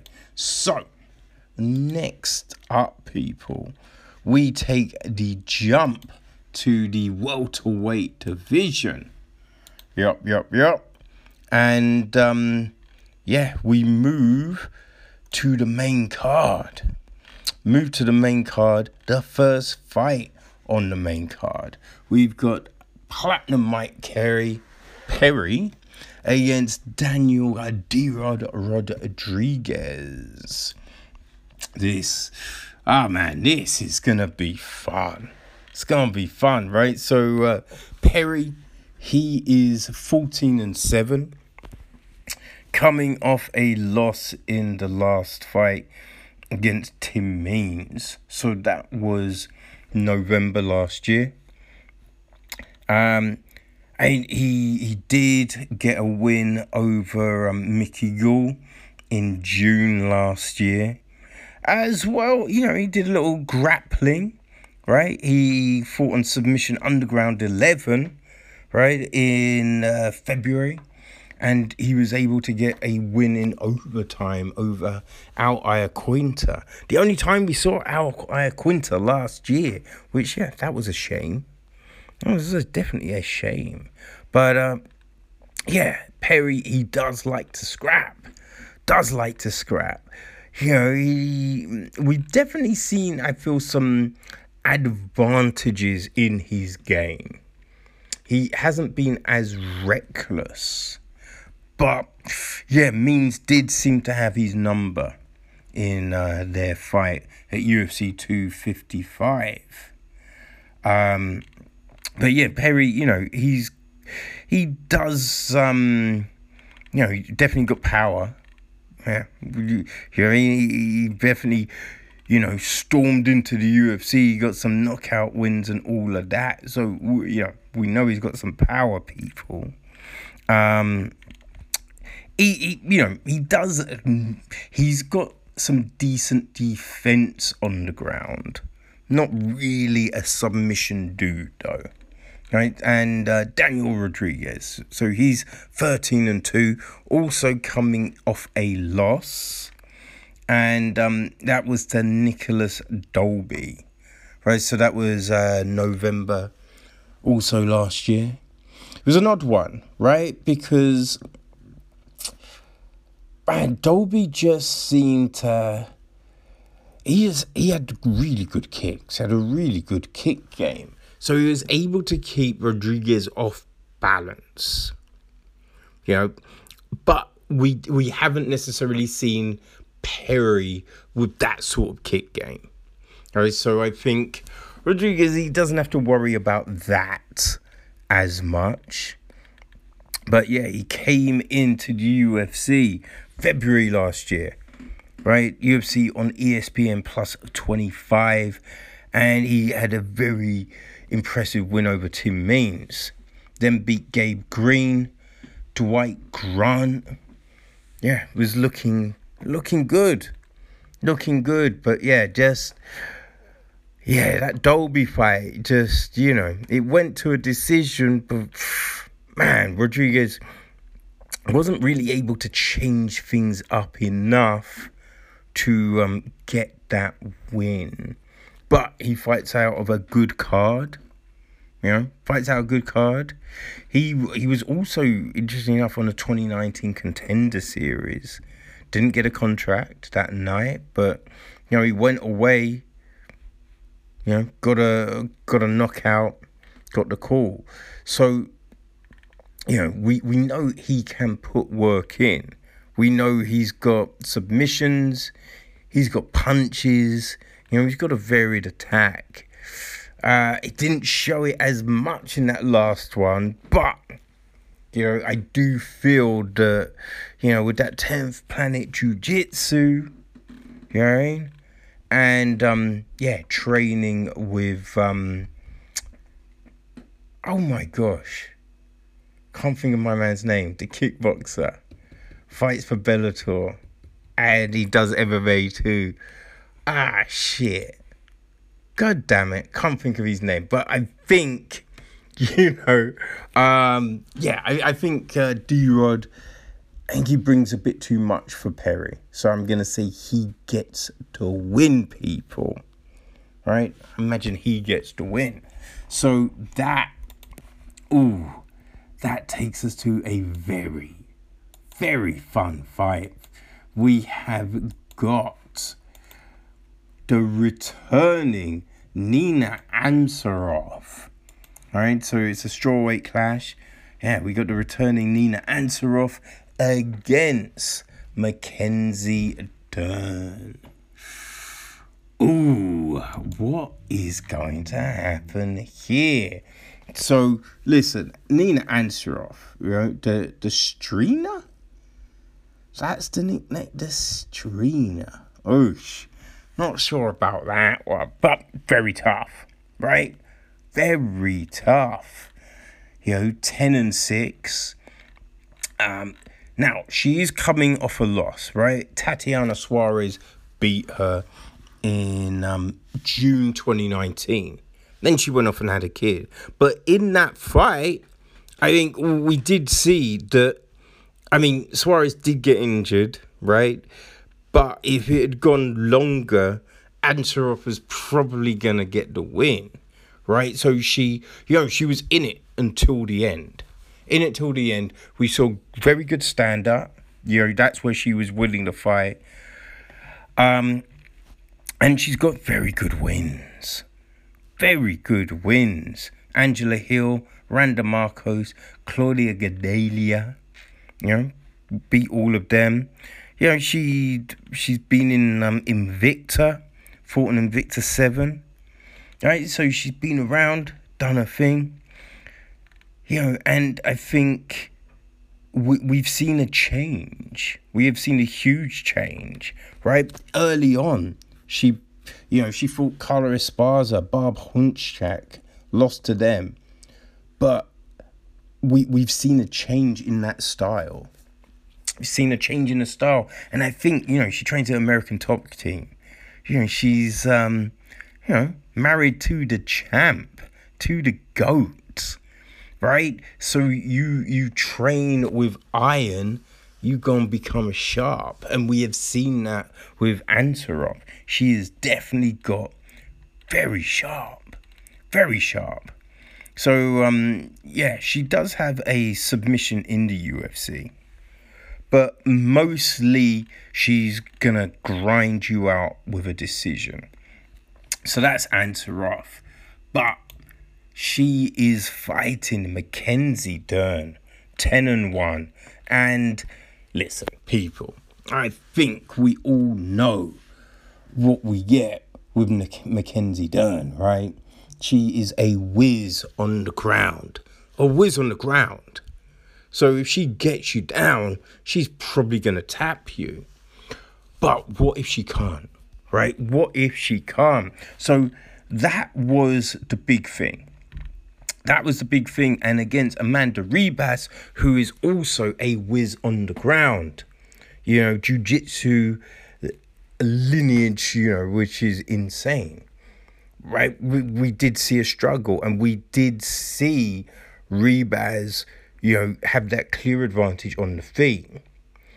But what happens, right? What does someone who has a first to win do?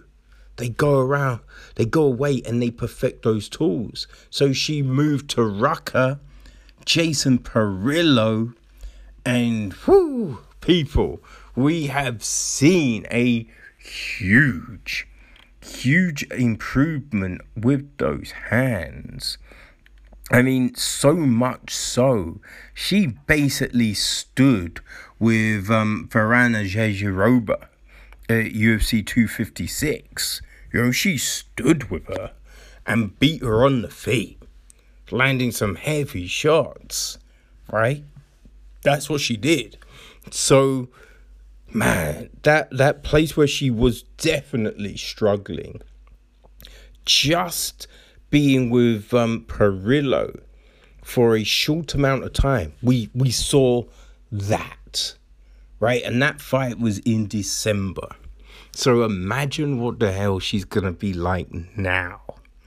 You know, so I think if Ansaroff had fought her, you know, back in 2019, I think she could have possibly won this fight. I think now, with this added weapon with the hands, I think Mackenzie Dern gets to win. I do feel Mackenzie Dern gets to win.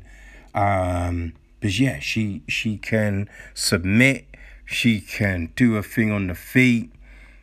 You know what I mean? So yeah, we're going Mackenzie Dern, people. It's gonna be fun though. It's definitely gonna be fun. Hey, because look, we saw what Nunes could do, you know what I mean, after having the kid. And Ansaroff actually spat the kid out. So imagine what, you know, that's going to do for her, right? So, yeah, she's got the 1 inch height advantage and the 1 inch reach advantage. She's got a 1.5 on the legs, but it's, you know, it's pretty even, really. It's pretty even. And, yeah, I think, you know, in the other areas, Mackenzie Dern will do a thing. So, yeah, we're saying Mackenzie Dern, people. We are saying Mackenzie Dern. And our last heater on the card, before the main event, that is a featherweight clash.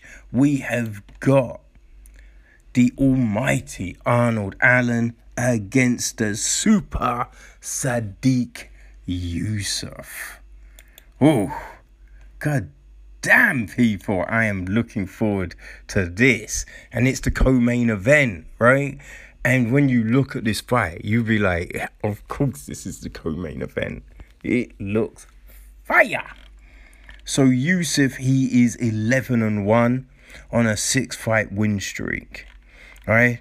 And he is coming off a win at UFC 246, McGregor v Cerrone, against Andre Fili.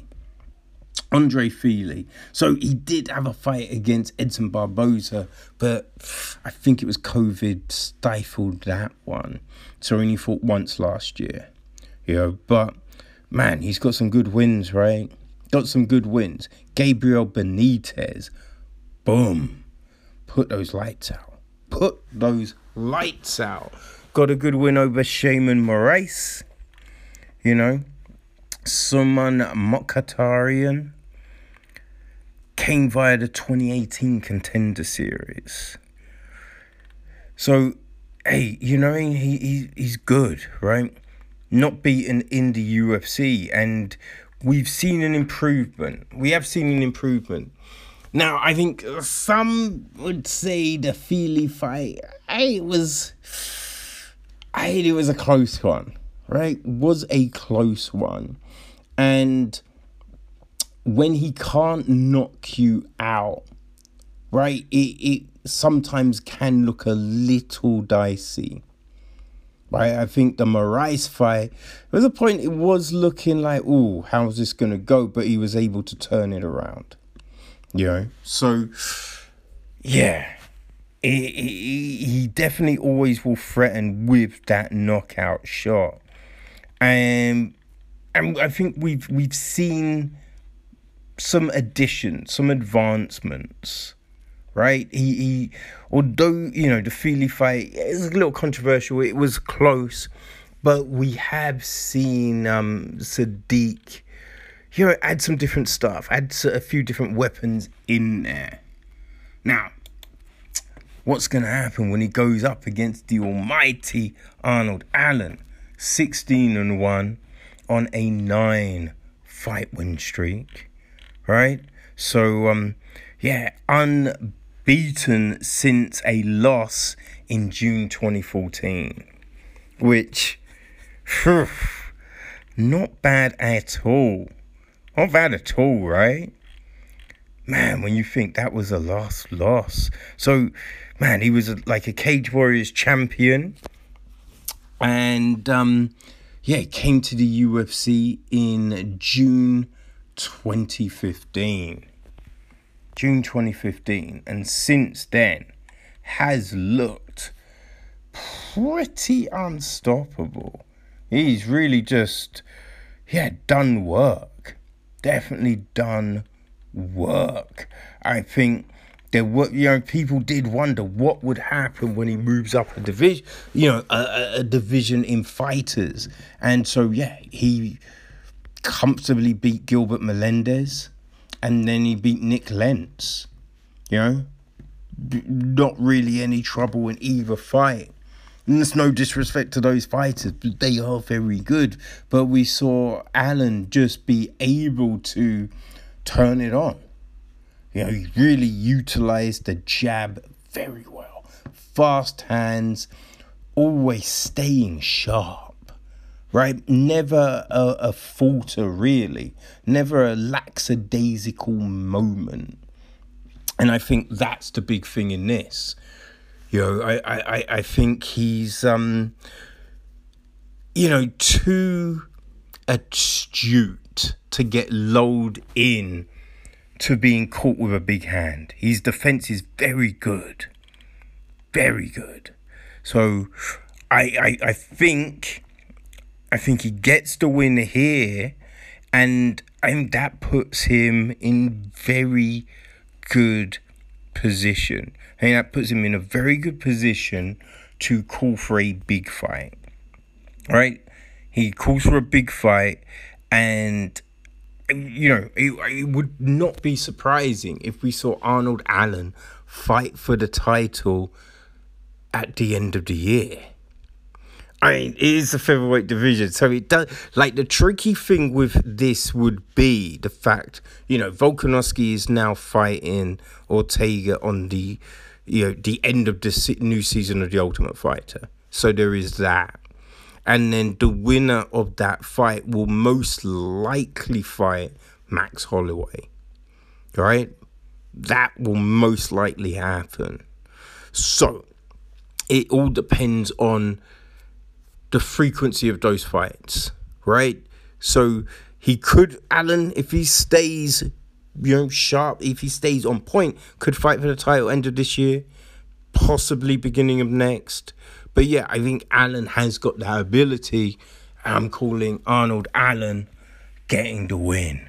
I mean, he fights out a TriStar, right? He's got, those motherfuckers on his back, fighting, training with George St. Pierre, Faraz Zahabi. You know what I mean? Hey, Arnold Allen is a threat to the featherweight division. So very good co-main event, people. Very good co-main event. And that's the end of our heaters. So our main event, people, it is a middleweight clash, and it's a good fight. It's a good fight, which is great because, it was meant to be Darren Till. But unfortunately, he broke his collarbone, which, not a fun injury at all. I mean, not that most injuries are fun, but that's definitely not any fun. So, yes, Vettori gets Kevin Holland, who steps in on short notice. And people. Whew.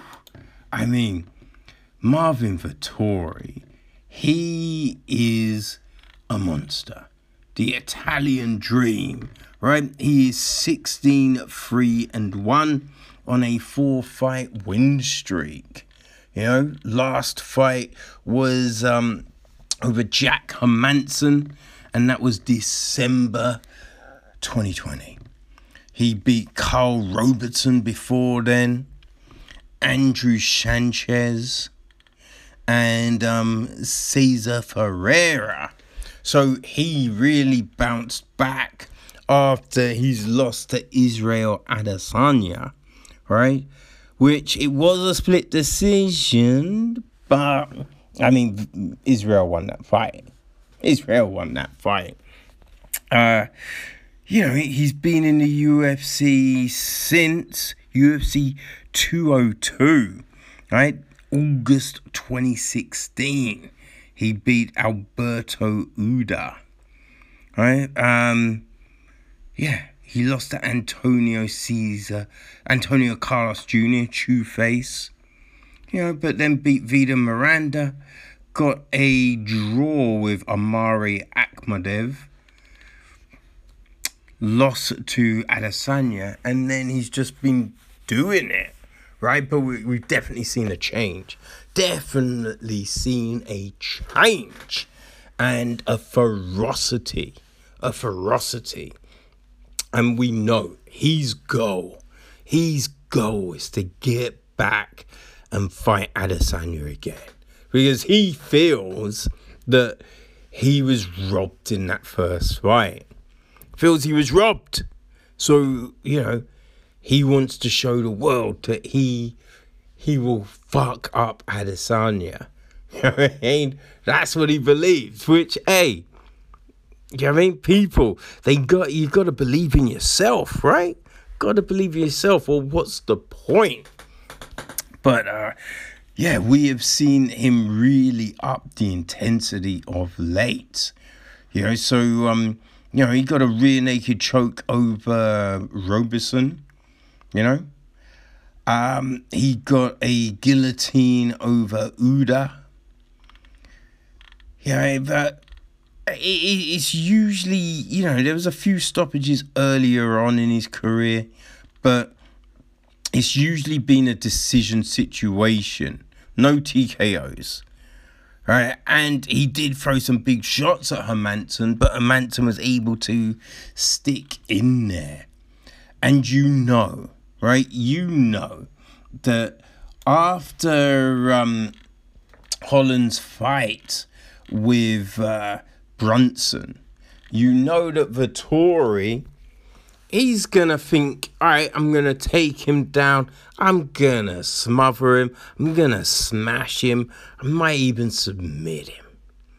That's what Vettori is thinking. But, Holland has got other thoughts, right? So the trailblazer, Kevin Holland, he's 21-6. And he's coming off that loss. Which is, it wasn't great. Let's be honest, right? But he's he's got a lot of victories, old Holland, right? And the crazy thing was, the 4 he pulled off. 5 he pulled off in 2020. And they were all very good opponents, and all post, the lockdown, right? When the UFC came back in May, that's how he rolled up all of them victories.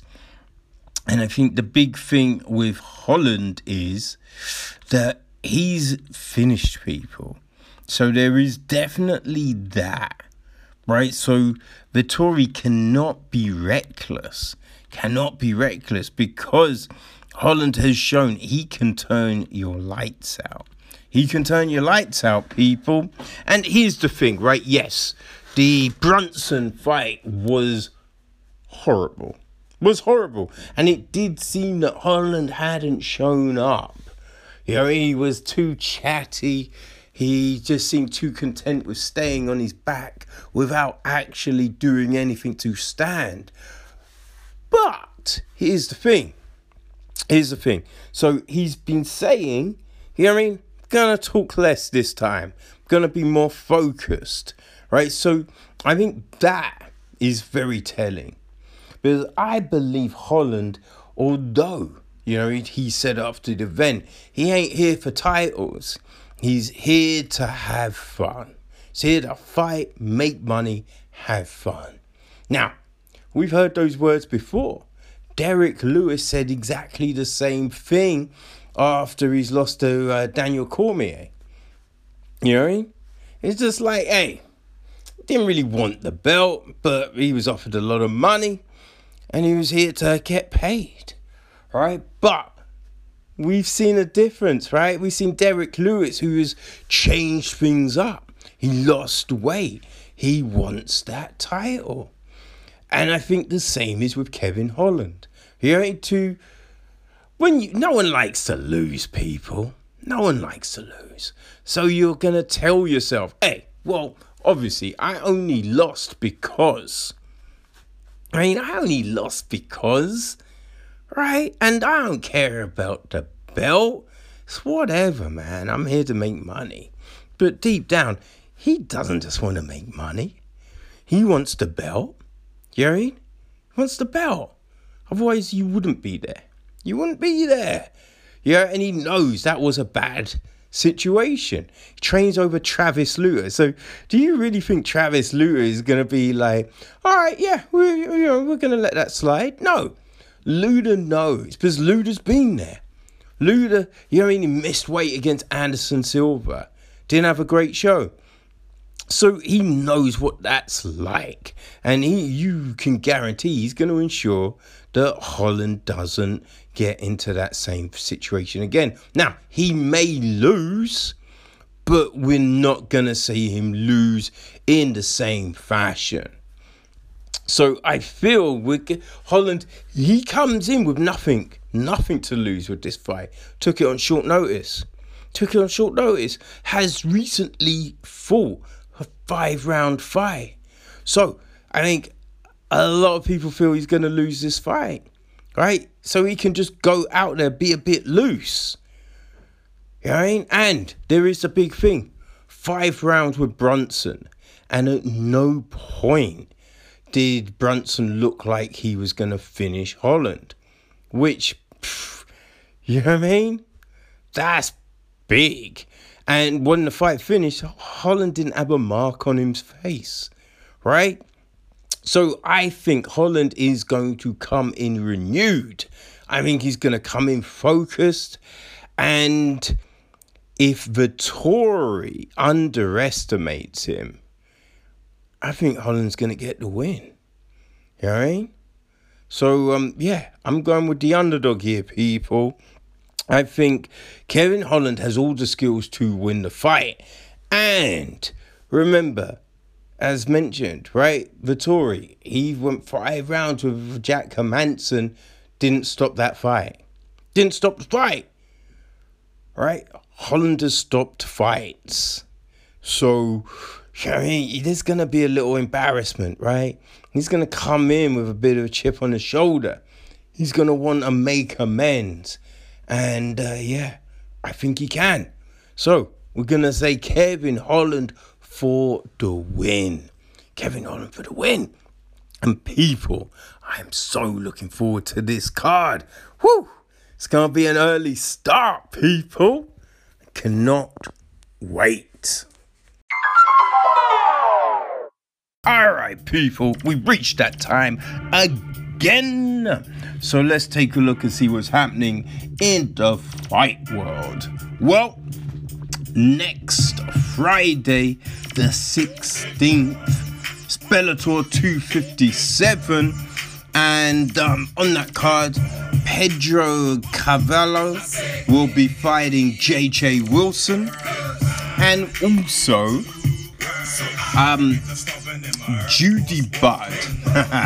Judy Budd is fighting Dana Silva. Right now, that fight was mentioned that it was taking place this Friday. It is not. No. That is next Friday on the 16th. Okay. So yeah. Also, let's go. Yeah, fuck it. We might as well just jump in on the next card. So Bellator 259, which takes place on the 21st of May, Syed Awad will be fighting Nate Andrews. So yes, that is taking place, people.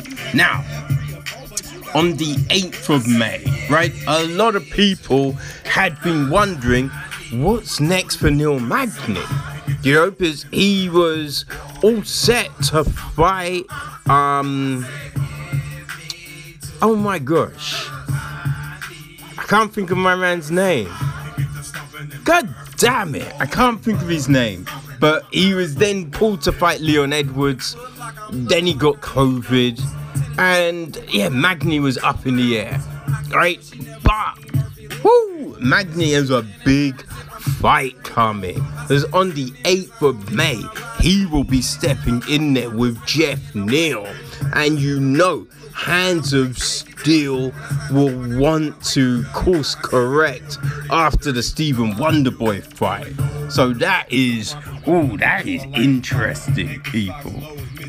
Then on the 17th of July, Amir Albazi will be fighting O'Day Osborne.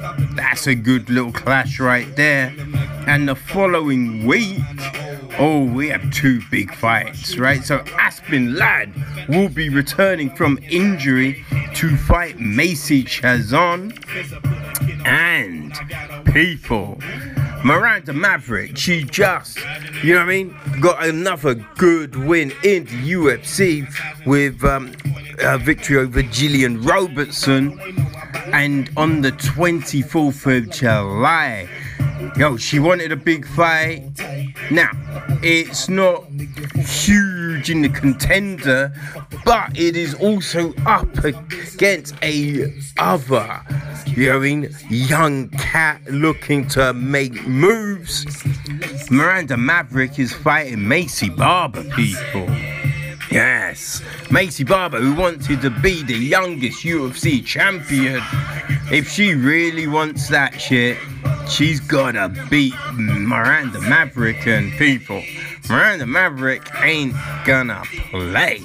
So, I cannot wait for that. But people, that's it. We are done. So we will be back on Friday to look at all the news. Until then, people, enjoy.